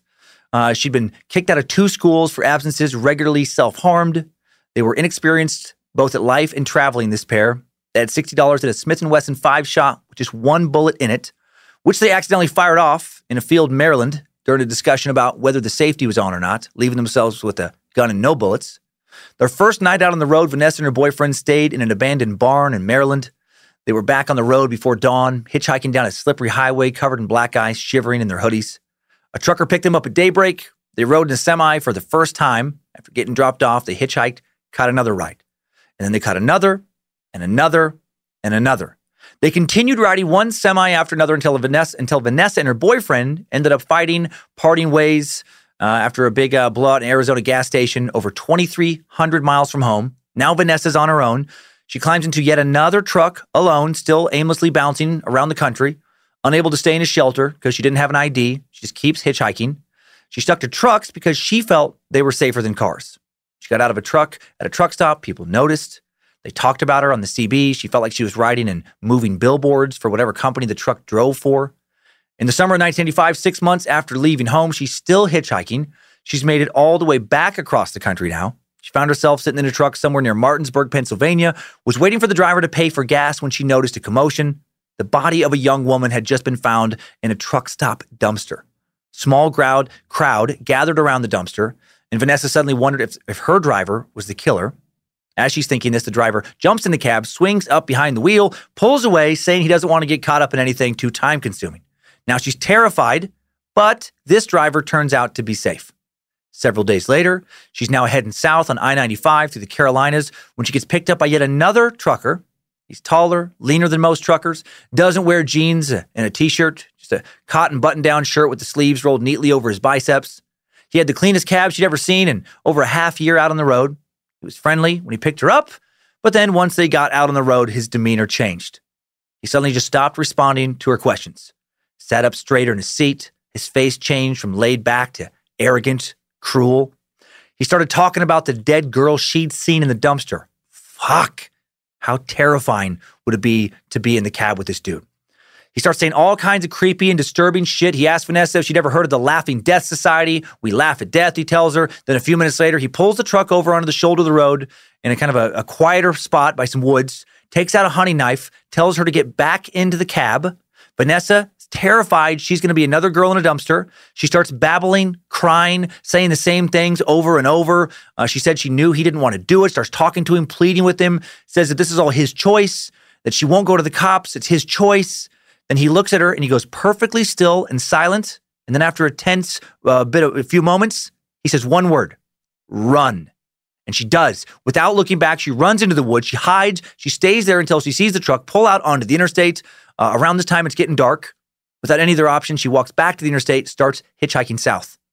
She never did go to the police. But years later, she saw a photo of Dusty Bob Rhodes and identified him as the man with a knife that day. How lucky must she have felt to have escaped with her life? Also, why did he let her go? Bob would say after he was arrested years later that he let her go because a lot of his BDSM gear was at the cleaners. He found a special shop that specialized in like cleaning bondage gear, and that day, all he had in the truck was a pair of backup nipple clamps that he stopped using because the in-between breast chain was too long, and he had a red silicone penis extender. His A-plus top shelf good stuff was gone. The enema nozzles, the glass butt plugs, the 8-piece deluxe wrist and ankle spreader combo kit, the spiked breast binders, the neoprene full body strap set, the ball stretcher with attached leash, all gone. He didn't say any of that. And by the way, all the terms I've used today and all the BDSM fucking rants, the silly nonsense, all of them real products. But for real, why did he let her go? Did he feel a moment of actual human empathy? Did she do a good job of presenting herself as more than just some invisible victim? There's been a lot of speculation about this. There's been a bit of research done into the best way to escape from a serial killer's clutches. Stephen Harbort, a German criminologist and former police commissioner, conducted a study to find out what factors contribute to escaping from a serial killer. He looked at 155 German serial killers who were active between 1945 and 1995. This period of, 50 years, and who had committed a total of 674 crimes, counting both murders and assaults that did not result in murders. He spoke with 107 victims of various serial killer attacks. Based on his research, and this is not surprisingly, not great news, victims have only a 15.9% chance of surviving once a serial killer begins an assault or abducts them. What factors play a role in escaping from a serial killer? Harbort found that 43% of the surviving victims escaped because the killer's attack did not result in fatal injuries. 36% escaped because they fought back physically, verbally, or some combination of the two. 15% of the killers thought the victim was dead, or 15% of these victims, the killer thought they were dead, and then left the crime scene. 8.4% escaped when the killer unintentionally gave them a chance to flee. Just a lapse in judgment, wasn't paying attention. 4.7% escaped because they outwitted the killer. And in some cases, more than one of these factors were involved in their escape. So basically, young Vanessa got really, really lucky. Harbort also discovered that if a victim engages in self-defense, it almost never, ever works unless the self-defense attack is significant. He found that mild resistance literally never helped in the cases he studied. In 73.3% of the cases he studied, mild resistance had no effect on the killer, and in the other 26.7%, it led to greater violence and a continuation of the crime. Sadly, in 82.4%, significant resistance also led to making the killer more violent. But in 17.6% of the cases, it did allow the victim to escape. So if you're gonna fight back, give that motherfucker everything you've got. Seriously. Don't try to hurt them. Don't overthink. Just try to kill them. Literally try to kill them.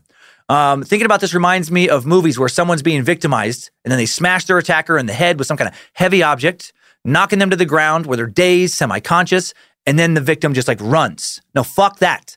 If they've just attacked you, your life is in danger, and now you've severely stunned them and have immediate access to a weapon like a rock, knife, pipe, chair, etc., whatever, bash their fucking head in.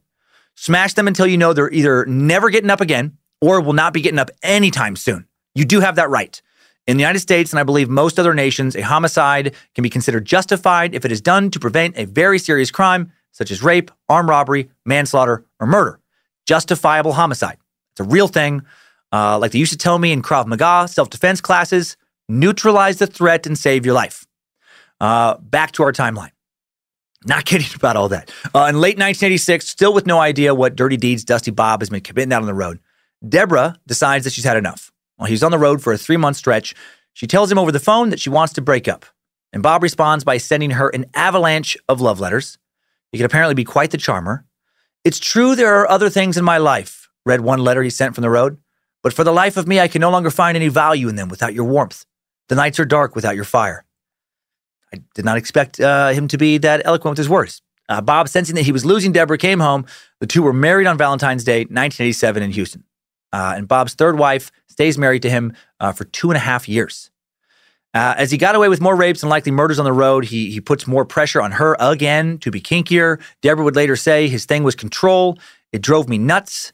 Even when we had sex, he never lost control. He could drink all night and never get drunk. He never lost control."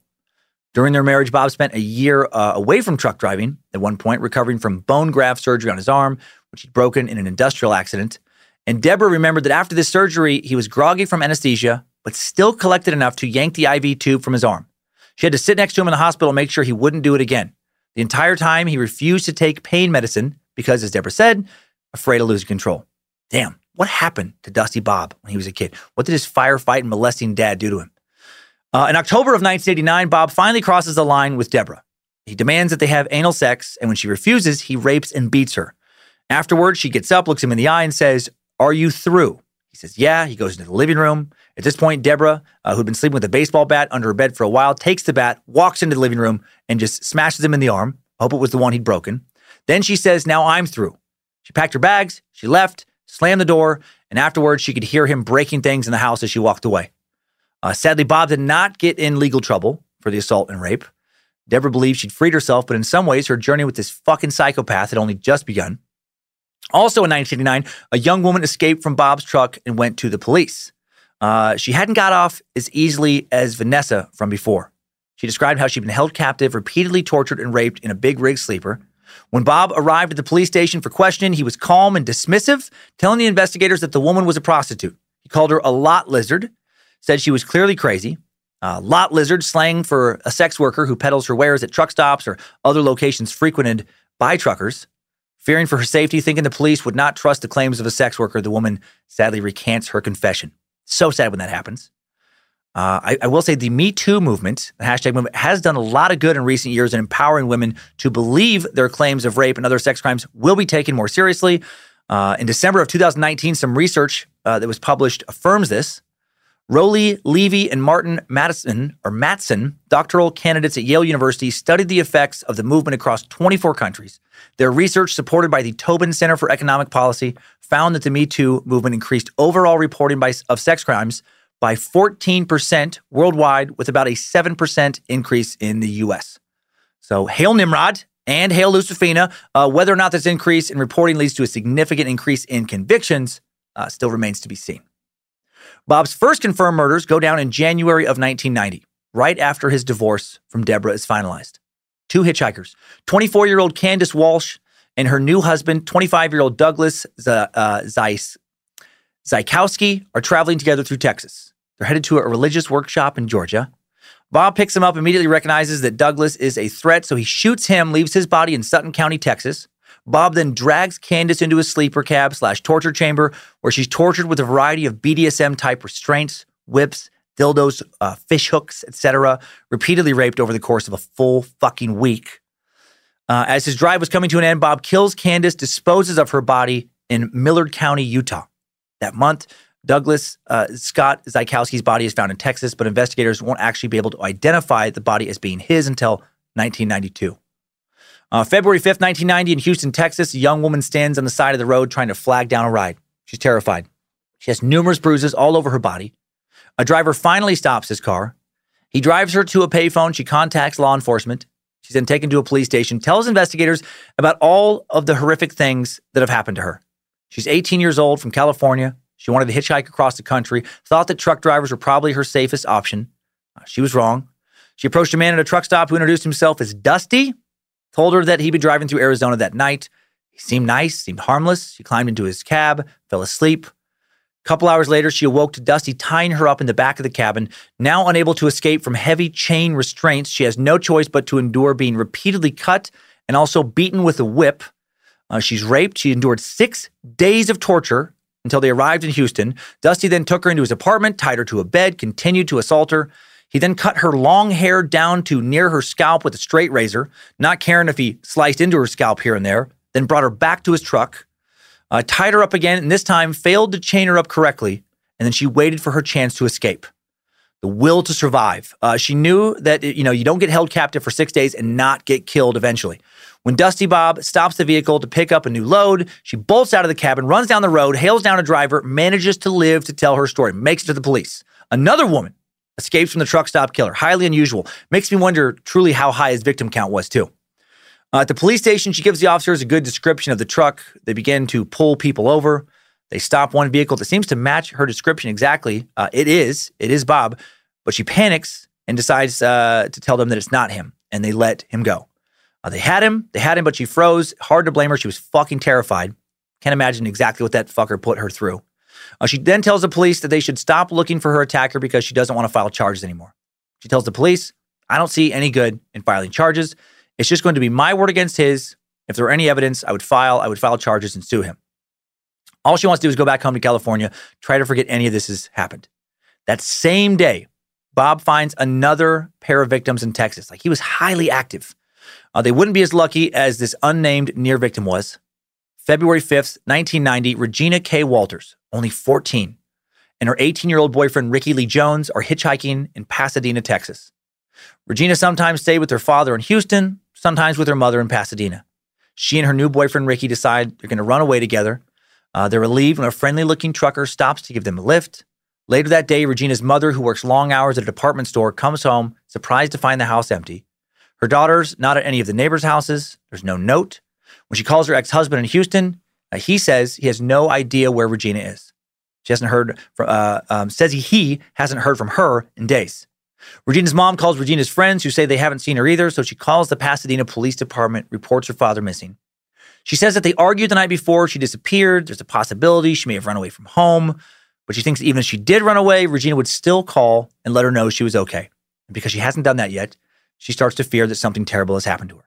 Pasadena detective Suzanne Jackson, a woman with a lot of experience finding juvenile runaways, is assigned to Regina's case. She advises Regina's mother to continue putting up posters around town, hoping that someone might have seen something or somebody knew Regina's whereabouts. The posters list a phone number, a reward for anyone who can provide useful information to the police, and soon one of these posters leads to a tip. A caller tells police they saw Regina talking with two local boys, her boyfriend Ricky and another boy, Billy. Then another caller gives them the address where he'd seen Regina 2 nights before her disappearance.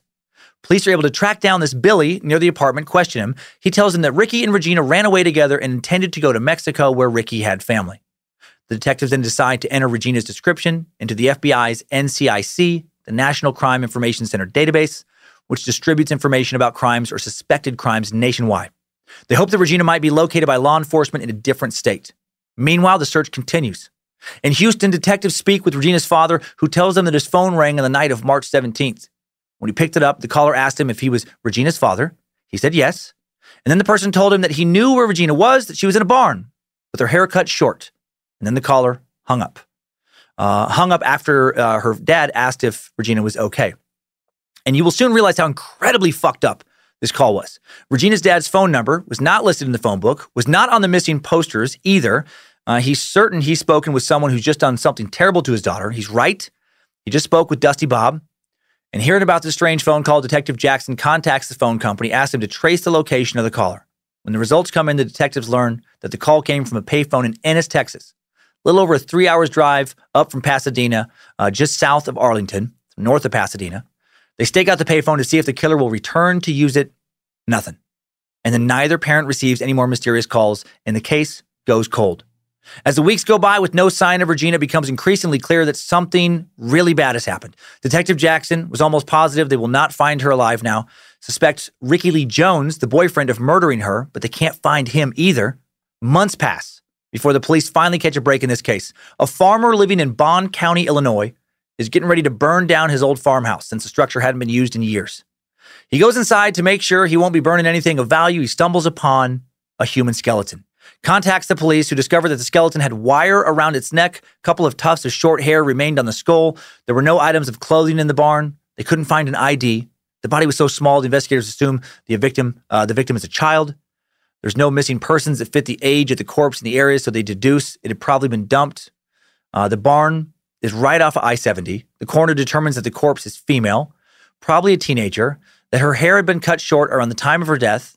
He discovered that the killer had wound the wire 16 times around her neck, nearly beheading her. So much fucking anger in that attack. Dusty Bob is a complete monster. The lead detective from Illinois State Police enters the information into a database of missing persons, sends a description of the unidentified victim to agencies responsible for recent missing persons cases. The info reaches the police station in Pasadena, Texas. Police think they may have found Regina because of the odd detail about, a barn from the phone call to her dad. Detective Jackson sends Regina's dental records to Illinois. It's a match. The skeleton in the barn had indeed belonged to Regina K. Walters. Though Ricky had continued to be a primary suspect in Regina's death, the discovery of her body changes the course of the investigation. Investigators know that whoever had committed this crime knew what they were doing. They didn't feel that Ricky simply had the right experience to execute a murder like this. In their profile of Regina's killer, the detectives surmised that her murderer might have been a truck driver or some other kind of professional traveler.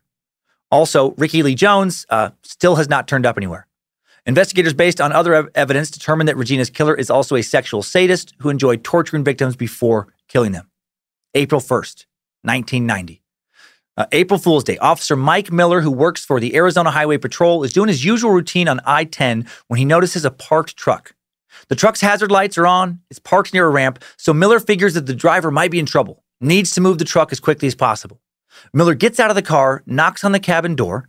Much to his surprise, Dusty Bob jumps out looking shocked, raising his hands in the air. This is a complete accident, right? He thinks that this truck driver just might need his help. He's not investigating the crime at this point, but now he hears a female voice coming from the back of the truck's cabin. She sounds as if she's crying uncontrollably. Bob starts, assuring him that everything's okay, but the woman continues to scream, pleading for help. Miller takes Bob to his patrol car, puts him in handcuffs. He immediately calls for backup. What's going on, what he thinks might be going on now. This truck is an active crime scene. Bob manages, this fucking BDSM master, to wiggle out of his restraints. He knows a thing or two about handcuffs. And then Miller's able to subdue him, restrain him again, before returning to the truck to find the woman. He's shocked by what he finds, a young woman bound with a horse bridle strapped to her neck, long chain attached to the bit, also handcuffed. Miller sees red whip marks all over her back. At the police station, the woman tells detectives that Bob put down a white towel before torturing and raping her. He bragged to her that he had been doing this for years and that he always got away with it. What a piece of shit. Law enforcement from Casa Grande, the nearest town, arrives to check out the truck. When they climb into the cab, they find a full torture chamber. Chains, hooks, a briefcase filled with different medical-type instruments, a camera. The briefcase is meticulously organized. Leashes, whips, neatly wrapped handcuffs, alligator clips, pins, fish hooks, a variety of other sex toys. For longtime suckers, this is like the toy box killer, Bob Berdella, the Kansas City Butcher all over again. According to FBI Special Agent Bob Lee in his interview in 1996 with the Tucson Weekly, it was the most elaborate kit of its kind that he'd ever seen. Investigators felt confident that Robert Ben Dusty Rhodes had been at this for years. Dusty, old whips and chains, is arrested for aggravated assault, sexual assault, and unlawful imprisonment. At the police station, he's calm and collected. He tells the police that the handcuffs and the ties, they were her idea. She was a lot lizard. She's crazy. This is what he paid for. This is what she wanted, right? This tactic had worked for him before, but this time the victim does not back down. In her interview, she tells detectives that Bob had picked her up at a truck stop near Phoenix just a few hours before the highway patrol officer found her. Thank God. She said she fell asleep while they were driving. Next thing she could remember, she was tied up and Bob was sexually assaulting her. She tried to defend herself by biting him. When investigators took a look at Bob, they did find a bite mark on his neck. Even with all this overwhelming evidence, sadly, the woman had a history of mental illness, and the detectives did worry her story might not hold up in court.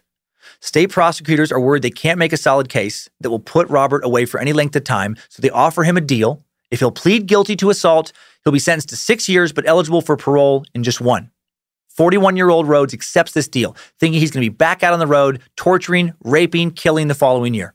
He doesn't know at this point that the Illinois State Police have asked the FBI for help in solving the Regina K. Walters murder.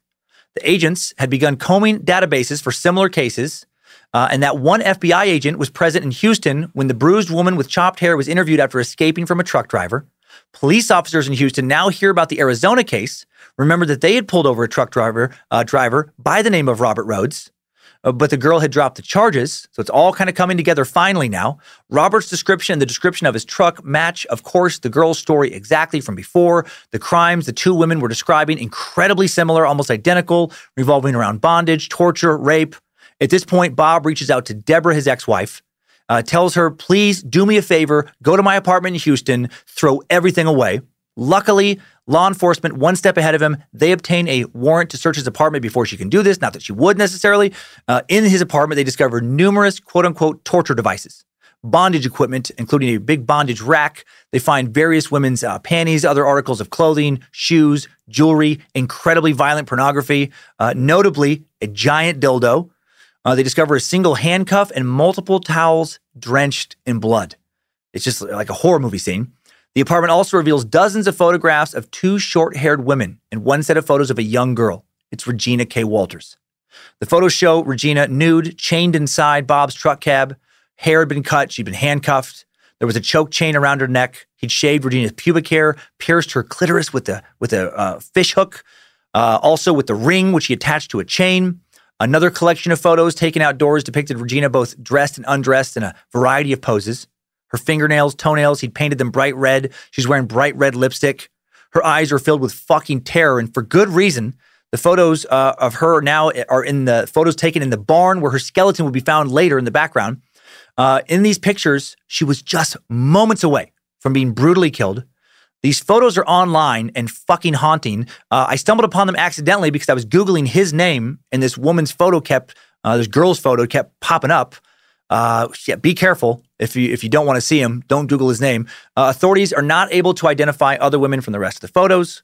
While the women in the photos certainly look like they are distressed, unclear who they are or if they had been consensual sexual partners. The FBI agent in Houston contacts Arizona law enforcement, confirms the pictures are of Regina. It's clear now Dusty Bob had killed the 14-year-old runaway. They also find a notebook in Dusty's apartment containing Regina's father's unlisted phone number. That motherfucker called her dad right after killing her. Investigators also find another set of photos before they're done tearing apart Bob's apartment that will later confirm that he had killed 24-year-old Candace Walsh, whose body was dumped in Utah over 3 months earlier in January. How all those photos must haunt those investigators, those that are still around to this day. After finding all of this, the FBI continues to build an airtight case for 3 murders now against Robert Rhodes. Robert's employer provides FBI with Robert's truck log, which showed that he was in Ennis, Texas, the day the phone call to Regina's father was made. The FBI agents enter his information into VICAP, their violent criminal apprehension program, find over 50 missing people, strongly match his movements during his active period. They search his truck, find Regina's hair and fingerprints along with other physical evidence. Detectives in Bond County, Illinois arrest Robert officially on kidnapping and murder charges. He maintains his innocence. As one might guess, when Deborah learns about Robert's crime, she's horrified. After hearing about Dusty Bob's crime, she quickly falls into a disastrous third marriage, attempts suicide for the second time. She can't stop thinking about how if she had just stayed with Bob, loved him better, maybe Regina wouldn't be dead. She also felt that since she loved him, an evil man, she must be evil too. She's torturing herself. Eventually, Deborah would deal with her shame and begin regularly speaking out against spousal abuse to audiences in the Houston area, which she would do for years. And she would also counsel physically and sexually abused women. So hail Deborah. March 31st, 1991, Ricky Lee Jones's body is discovered in Lamar County, Mississippi, Regina's boyfriend. He'd been dumped near a river. His body was almost completely decomposed. A gunshot wound on his head gave authorities his cause of death. No physical evidence is found near the corpse of who the perpetrator might be. While it's clear that Ricky was killed around the time of Regina's abduction, his remains will not be identified until 17 years later, in 2008. September 1993. Dusty Bob's trial begins after he's extradited from Arizona to Illinois, charged with first-degree murder in the Regina K. Walters case. The murder where there is the most evidence against him, and the trial lasts for several months. 1994, 48-year-old Robert Rhodes found guilty of first-degree murder, sentenced to life in prison without parole. He is set to serve a sentence in the Menard Correctional Center in Chester, Illinois. Then in 2005, he's back in court after being extradited to Utah. All set to go on trial now for the murders of Candace Walsh, Douglas Zykowski. However, their families decide not to go through with the case, drop the charges. But since their murders were determined to have actually been committed in Texas, Rhodes is now transported there, where he pleads guilty there to avoid the death penalty. He receives another life sentence for these 2 additional murders. Rhodes now is serving his initial sentence in Menard Correctional Center in Chester, Illinois, where he just had his 75th birthday on November 22nd. Wonder if he's still into BDSM. I hope he shares a cell with a real aggressive dom. Someone who is super fucking horny and doesn't care one bit about his safe word. Let's get out of today's Time Suck timeline. Good job, soldier. You made it back. Barely.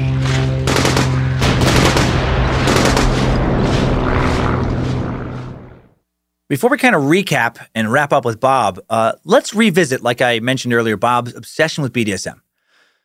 Can the world of BDSM be blamed in any way for what he did? No, I don't think it can. But does the world of BDSM maybe draw, more than its fair share of sadists? Who would love, if they could get away with it, to make the jump from fantasy sadistic sex to actual true sexual sadism, where there are no safe words, no regard for the life and well-being of the submissive, helplessly tied up? I have to wonder if it does. Clearly, Robert Ben Rhodes was not your typical member of the BDSM community.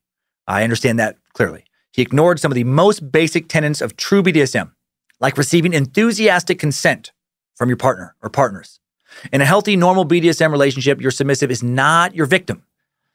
They are your partner, a consenting partner with whom you communicate with and have made a coherent agreement with. Obviously, Dusty Bob took shit way too far with abductions, rapes, torture, and murder. What I wonder is, do others who don't take it nearly as far as Dusty Bob did also sometimes cross, ethical lines? Like, at what point does BDSM stop becoming the enjoyment of a little pain with your pleasure and start becoming like true abuse? Even if you do ask for it, even if someone asks you to abuse them, does asking to be victimized or to victimize someone else always make it okay? This question's not a new one. Many people over the years have voiced concern over certain BDSM practices. Many others are quick to file these concerns under the category of kink shaming. We've talked about kink shaming here before on The Suck. It's when you cite someone's sexual predilections as a reason that they're, like a bad person, or attempt to embarrass someone for some consensual act that they like to do in bed. Kink shaming in a negative sense can be an attempt to rigidly and illogically try and hold someone else to your own subjective, comparatively puritanical, sexual morals. It can promote a belief that people who like something a little different than you do, something maybe a little more risque or out there, are, dirty perverts, real sexual deviants. And this type of judgment can lead to feelings of guilt, shame, anxiety, depression, and more in the person being judged. This is not good. This is, bad kink shaming. Slut shaming, which can definitely be considered a form of kink shaming, has been linked statistically to eating disorders, other body image issues, and increased risk of suicide in women and teen girls. Obviously, in that sense, kink shaming, very negative, terrible. But in other situations, can kink shaming be good? The opposite stance of kink shaming is a sex-positive stance, where you believe that having various sexual predilections is not inherently wrong, and that what you like to do privately in the bedroom as a consenting adult is entirely your own business. However, we meat sacks, left to our own devices, do not always privately make the best, healthiest choices for ourselves, do we? Let me throw out a little example to kind of illustrate what I'm trying to say here. Like, would you try and intervene, or at least express concern, if a friend of yours began to self-harm through, say, opioid abuse? I bet you would. Even if you wouldn't, I doubt you would object to someone else intervening, right? So what about this? Would you express concern if a friend suddenly started showing up with black eyes, busted lip, bruises, cuts on their arms, legs?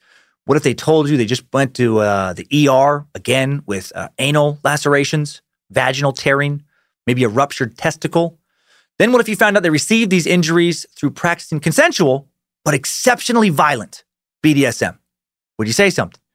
And if you did, are you being a good friend, or are you kink shaming? It's tricky, isn't it? I think it is. I've always thought the part of being a good human being is to intervene in situations you find unhealthy, to see something, say something. We've talked about that before. How harmless are kinks that involve a strong power dynamic, such as sadomasochism, where the person playing the role of the dom is bigger, stronger, perhaps more intellectually persuasive, manipulative than the person playing the role of the sub? If they're engaged in violent, injurious, seemingly dangerous, degrading sex, extreme, rough BDSM, is that really value neutral? A recent Guardian article discussed the way in which sex surveys, advice forums, social media feeds, and women's magazines have together created the impression that rough BDSM sex is simply the way young people have sex now, which has led to several men successfully employing a sex game gone wrong defense when they have choked their female sexual partners to death. This horrifying defense has been used numerous times when the alleged assaulter admits that he did cause injuries that did lead to a woman's death, but her death was not his fault because it was just part of a sex game gone wrong. The murdered woman, of course, not there to say anything otherwise. And when the man gets into the witness box and gives lurid, unchallengeable accounts of her addiction to violent sex and explains that the bruises that cover her body were what she wanted, should he go free? Britain just recently introduced a bill to ban the sex games gone wrong defense in June of 2020. The change is the result of tireless campaigning by a group called We Can't Consent to This. They collected 60 examples of women who were killed during so-called sex games gone wrong in the UK. 45% of these killings, the claims that the women received their injuries from a sex game gone wrong resulted in lighter sentences, in acquittal, or the death not actually being investigated at all. When a man chokes his girlfriend to death and chalks it up as a sex game gone wrong, are we supposed to sigh, ask, who am I to kink shame, and then just dust our hands? Or what about even more extreme sexual fetish, like a castration fetish? This is a real thing. In August of 2019, a fetish site meetup led to a man's castration in Florida. Police arrested Gary Van Rijswijk, 74, at his home in Sebring. He told officers he just performed a castration on a man because that's what the guy wanted. That's what the guy asked for. Inside the home, they found a man bleeding profusely on a bed with a blood-soaked towel covering his groin. Van Rijswijk told cops he met the man through a castration fetish site on the dark web.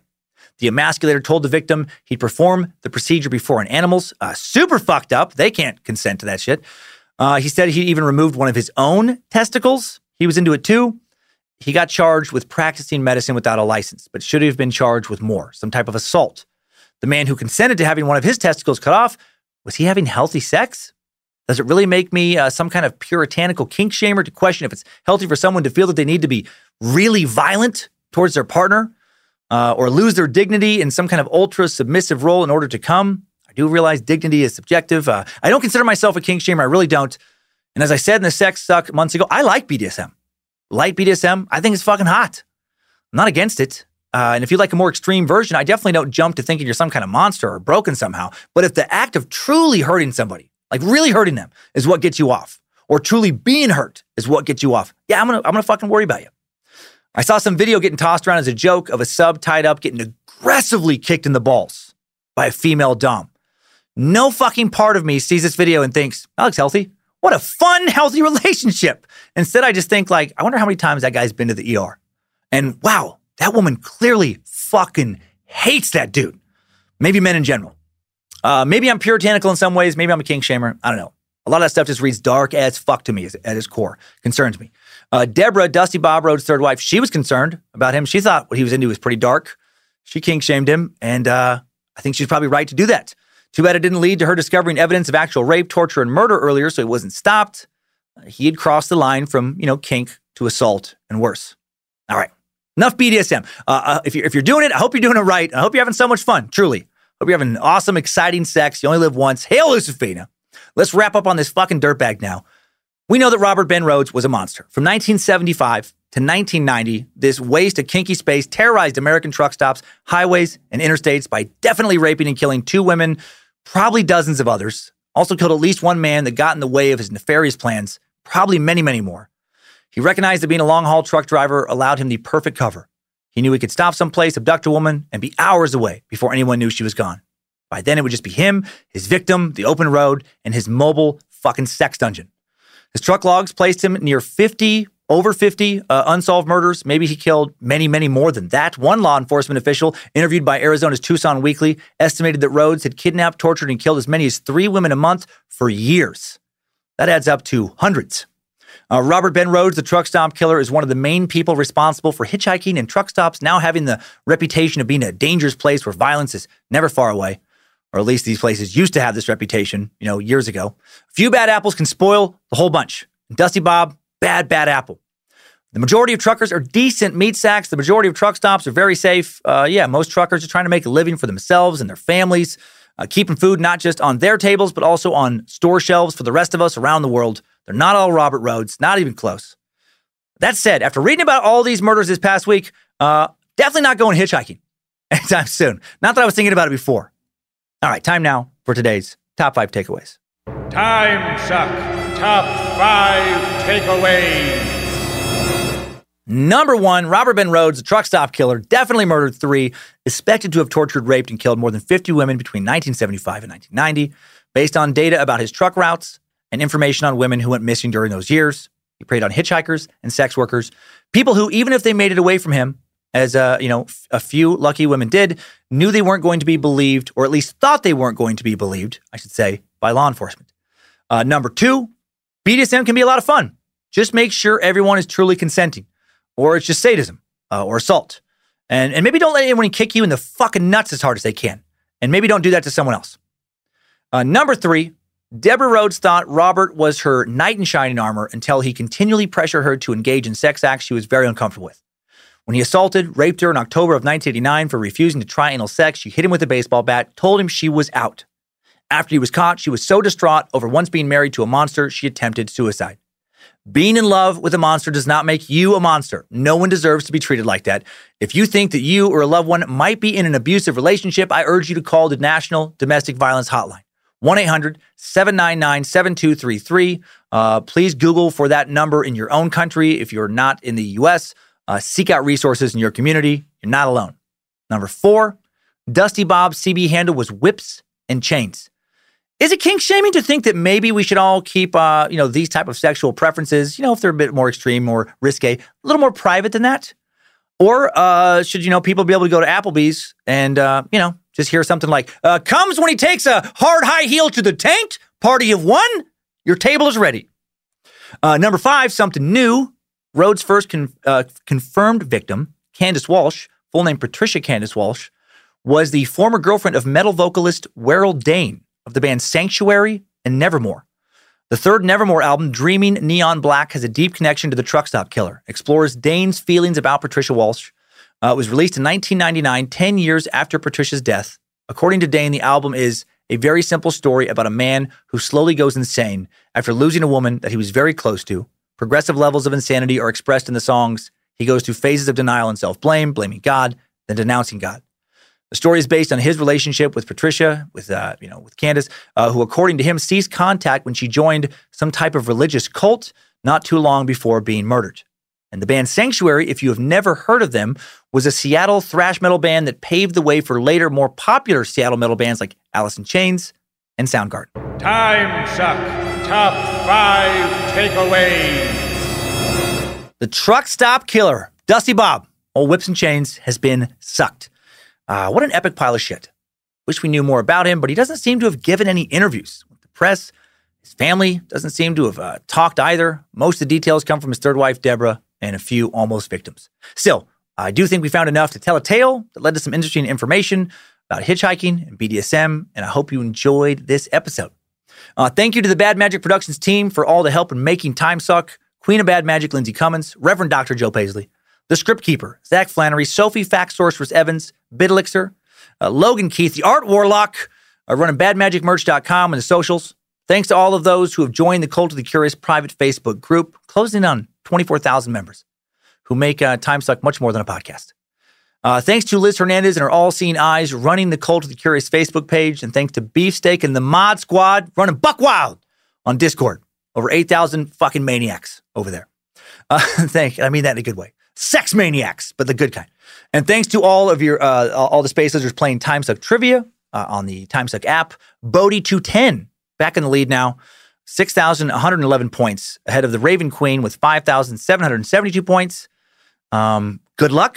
This round will go for another week. Thanks to everyone who is playing. And now let's take a peek at next week's Suck. What comes to mind when you think of the Dark Ages?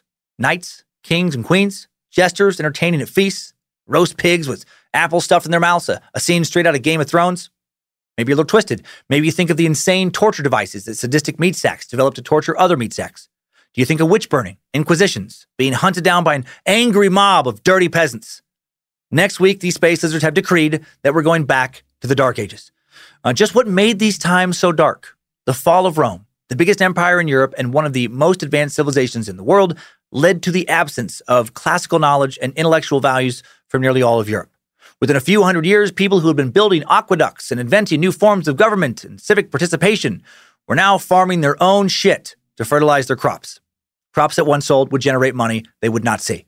Under the feudal system, most of that money would go to their nobles, who would kick it up to their king, who would kick some of that over to the holy man with the fanciest hat, the Pope himself, literally living in an inescapable pyramid scheme back then. Were the Dark Ages really that dark? While Europe was sitting in its own shit, what was going on in the rest of the world? This is the era of crusades, the Black Plague, the Great Famine, the 100 Years' War, and the rise of a very up-in-your-business authoritarian style of European Christianity. But the Dark Ages were also the era of the Magna Carta, Charlemagne, great leaps forward in architecture, art, technology, philosophy, and at least in the Middle East, math and science. Turns out the Dark Ages weren't all dark for the world. All this and more next week on another historical edition of The Suck. Long live the Suck! And now let's head on over to this week's Time Sucker updates. Updates? Get your Time Sucker updates. First up, an Annie Oakley correction. Coming in from awesome Aussie sucker, Justin Walker. Justin writes, Hail Bojangles, glory to Lucifina. Yes. Sorry to be a sad stickler for facts, but there are no tigers in Senegal or Africa. Sorry for the silly correction, but it gives me the chance to say greetings from down under. Love your work. Yip, yip. How's it going, mates and mistresses? From Australia, Justin.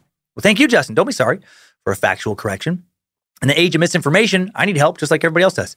No, you're absolutely right. There are no tigers living in the wild in Senegal or any other part of Africa. And I didn't think of that when I came across some information about Annie.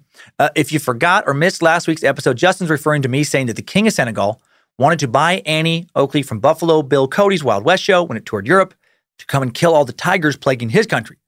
I looked back into this, and this incorrect detail, I guess in my defense somewhat, is listed in so many Oakley sources, like most of them. It's listed on pbs.org, mentalfloss.com, truewestmagazine.com, which is a great site for Wild West history, encyclopedia.com, an Annie Oakley feature in ohiomemory.ohiohistory.org, in so many books. Doing further digging, I was able to find an excerpt Annie's husband, Frank Butler, wrote in a journal in Paris in 1890. And it was a picture of this excerpt was published or posted on the Annie Oakley Center Foundation's Facebook page. And he wrote that the king of Senegal proposed purchasing her for 100,000 francs and taking her home to, quote, exterminate the wild beasts within his domain. And so somehow wild beasts became tigers, and then that detail got repeated incorrectly over and over and over in a bunch of other sources. So good catch, Justin. Hail Nimrod. Wild beasts, not tigers. Now an update for Super Sack Xander Nowicki that also could pertain to last week's Suck. Xander writes, Hey, I absolutely love your podcast. It has helped me through depression right now. I'm not writing this to tell you you're helping me, though. I'm here to help you real quick. I'm a quarter Native American and a quarter your favorite people, the Polish, but the Native part is what matters. In a past Suck, you said Indians, and since it was old, I left it alone. But in a recent Suck, you said Native Indians, if I'm remembering correctly. While this does not offend me, for I haven't had to deal with the racism natives encounter, for I look white, my ancestors and my father have, and they hate being called Indian. I'm not upset you have said Indians, for it is what was taught in school, and America, is known for, a racist past. For the natives that do go through racism and poverty on reservations, please refer to them as Native Americans. If you don't, the next time you refer to them, I guess I'll just assume you haven't seen this, and I won't hold it against you, for you do bring a smile on my face every day. Long live Bojangles, long live you and your family, Mr. Sucker, and my last name is pronounced how it looks, Nowicki. Xander, thank you for writing it, man. It just gives me the chance to explain my lingo choice, because I haven't done that in a while. A long while back, in the Chief Crazy Horse Suck, I looked into the proper nomenclature for referring to the collective body of various indigenous North American tribes. Unfortunately, there is not much agreement when it comes to Native American versus what I ended up going with, American Indian. Some tribal members and those descended from tribal members prefer Native American, hate American Indian, and then others prefer American Indian and hate Native American. I went with American Indian thanks to the feedback of earlier listeners and due to what I read on a few articles on the web. What I really try to do, and I'll try to do this more going forward, is refer to the specific tribe. I do know that it's much better to say, so-and-so is Lakota or Comanche or Navajo or Inuit instead of either Native American or American Indian. Sometimes just description-wise, you're referring to like the overall collective body. It's just kind of clunky to do that, but I'll work on it. I'll try and find a different way to describe things. I say all this to let you know, I mean no offense. I mean, no offense with the terms in general on the show, even though I say a lot of fucking crazy shit for shock value. Trying to do my best. Thank you, Xander. Now let's hear from Top Shelf Sack, Xavier Haskins. Xavier writes, "Hey, Master Sucker. Just wanted to reach out and send a quick and well-deserved fuck you for that George the Poodle storyline rant this week on the Suck. I was praying for the end to that poor dog's misery, and you put an end to it just as you revealed that you created it. My relief did not suppress my rage for justice, and this email is my attempt to quench that thirst. So yeah, fuck you, and thanks for sucking, Xavier." I literally forgot I said all that when I first read your email, Xavier. I hope you now feel healed from the mental trauma me making you think that Frank Butler just over and over shot the fuck out of his beloved poodle. I still can't believe that he and Annie did shoot apples off that dog's head. Like, for years. I still think that's insane. Okay. A little shout-out request now from a Cummins Law victim, Jason Molinar. Jason writes, "Dan, you mustachioed, mush-mouthed motherfucking minister of Triple M. I got Cummins Law at work today with your Annie Oakley suck. I was preparing food when all of a sudden you yelled, 'Stupid, stupid immigrants!'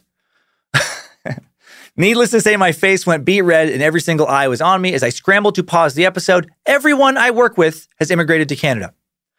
I would really appreciate it if you could give a shout out to my brothers Andrew and Luke. I lost that game, and my buddy, okay, so referring to some game, I guess, and my buddy Dylan, who got me into the suck. Sorry for the long email. Not really. Happy to hear that your family's on the mend from COVID. Yes, even your Polish wife, Lindsay. Sincerely, your loyal space lizard in the frozen north, Jason Molinar."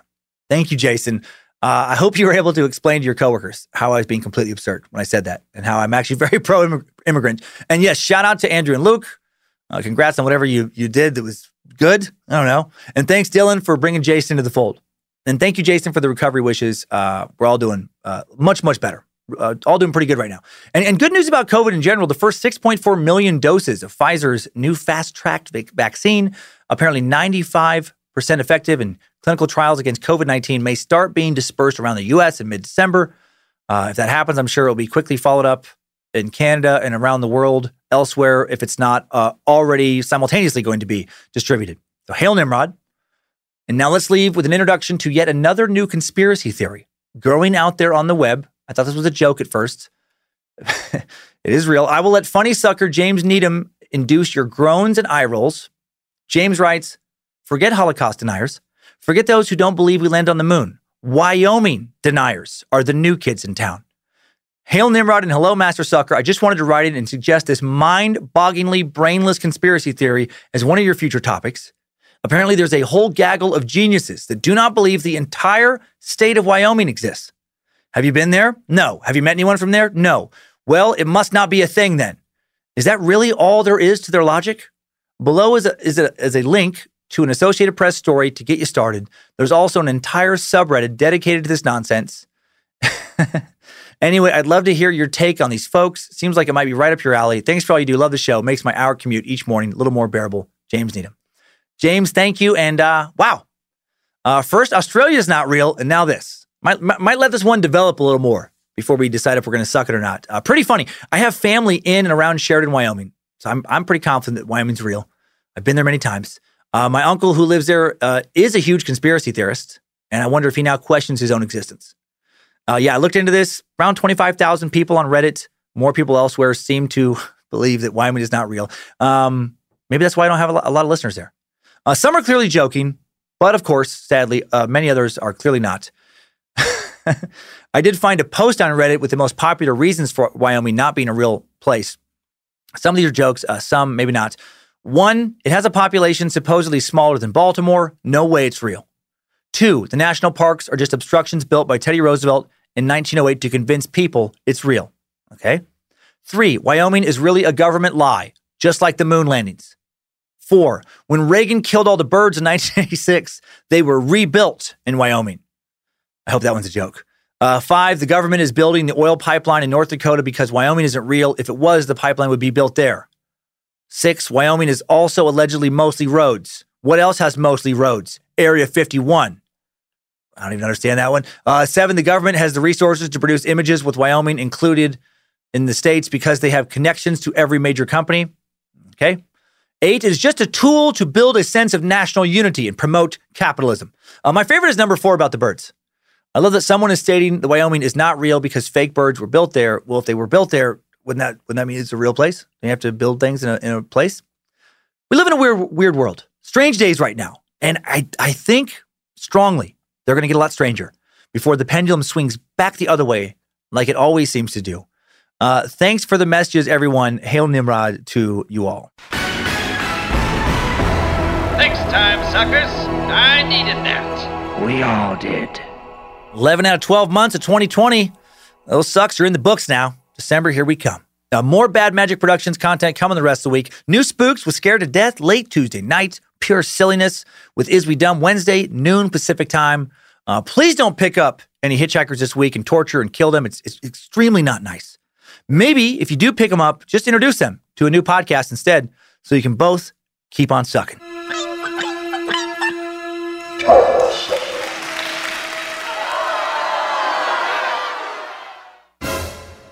Three-way sucker nipples and clit pump system. I wonder what size I should get for her. It's on sale. That's nice. Okay. $39.95, down from $55, 4.5 stars.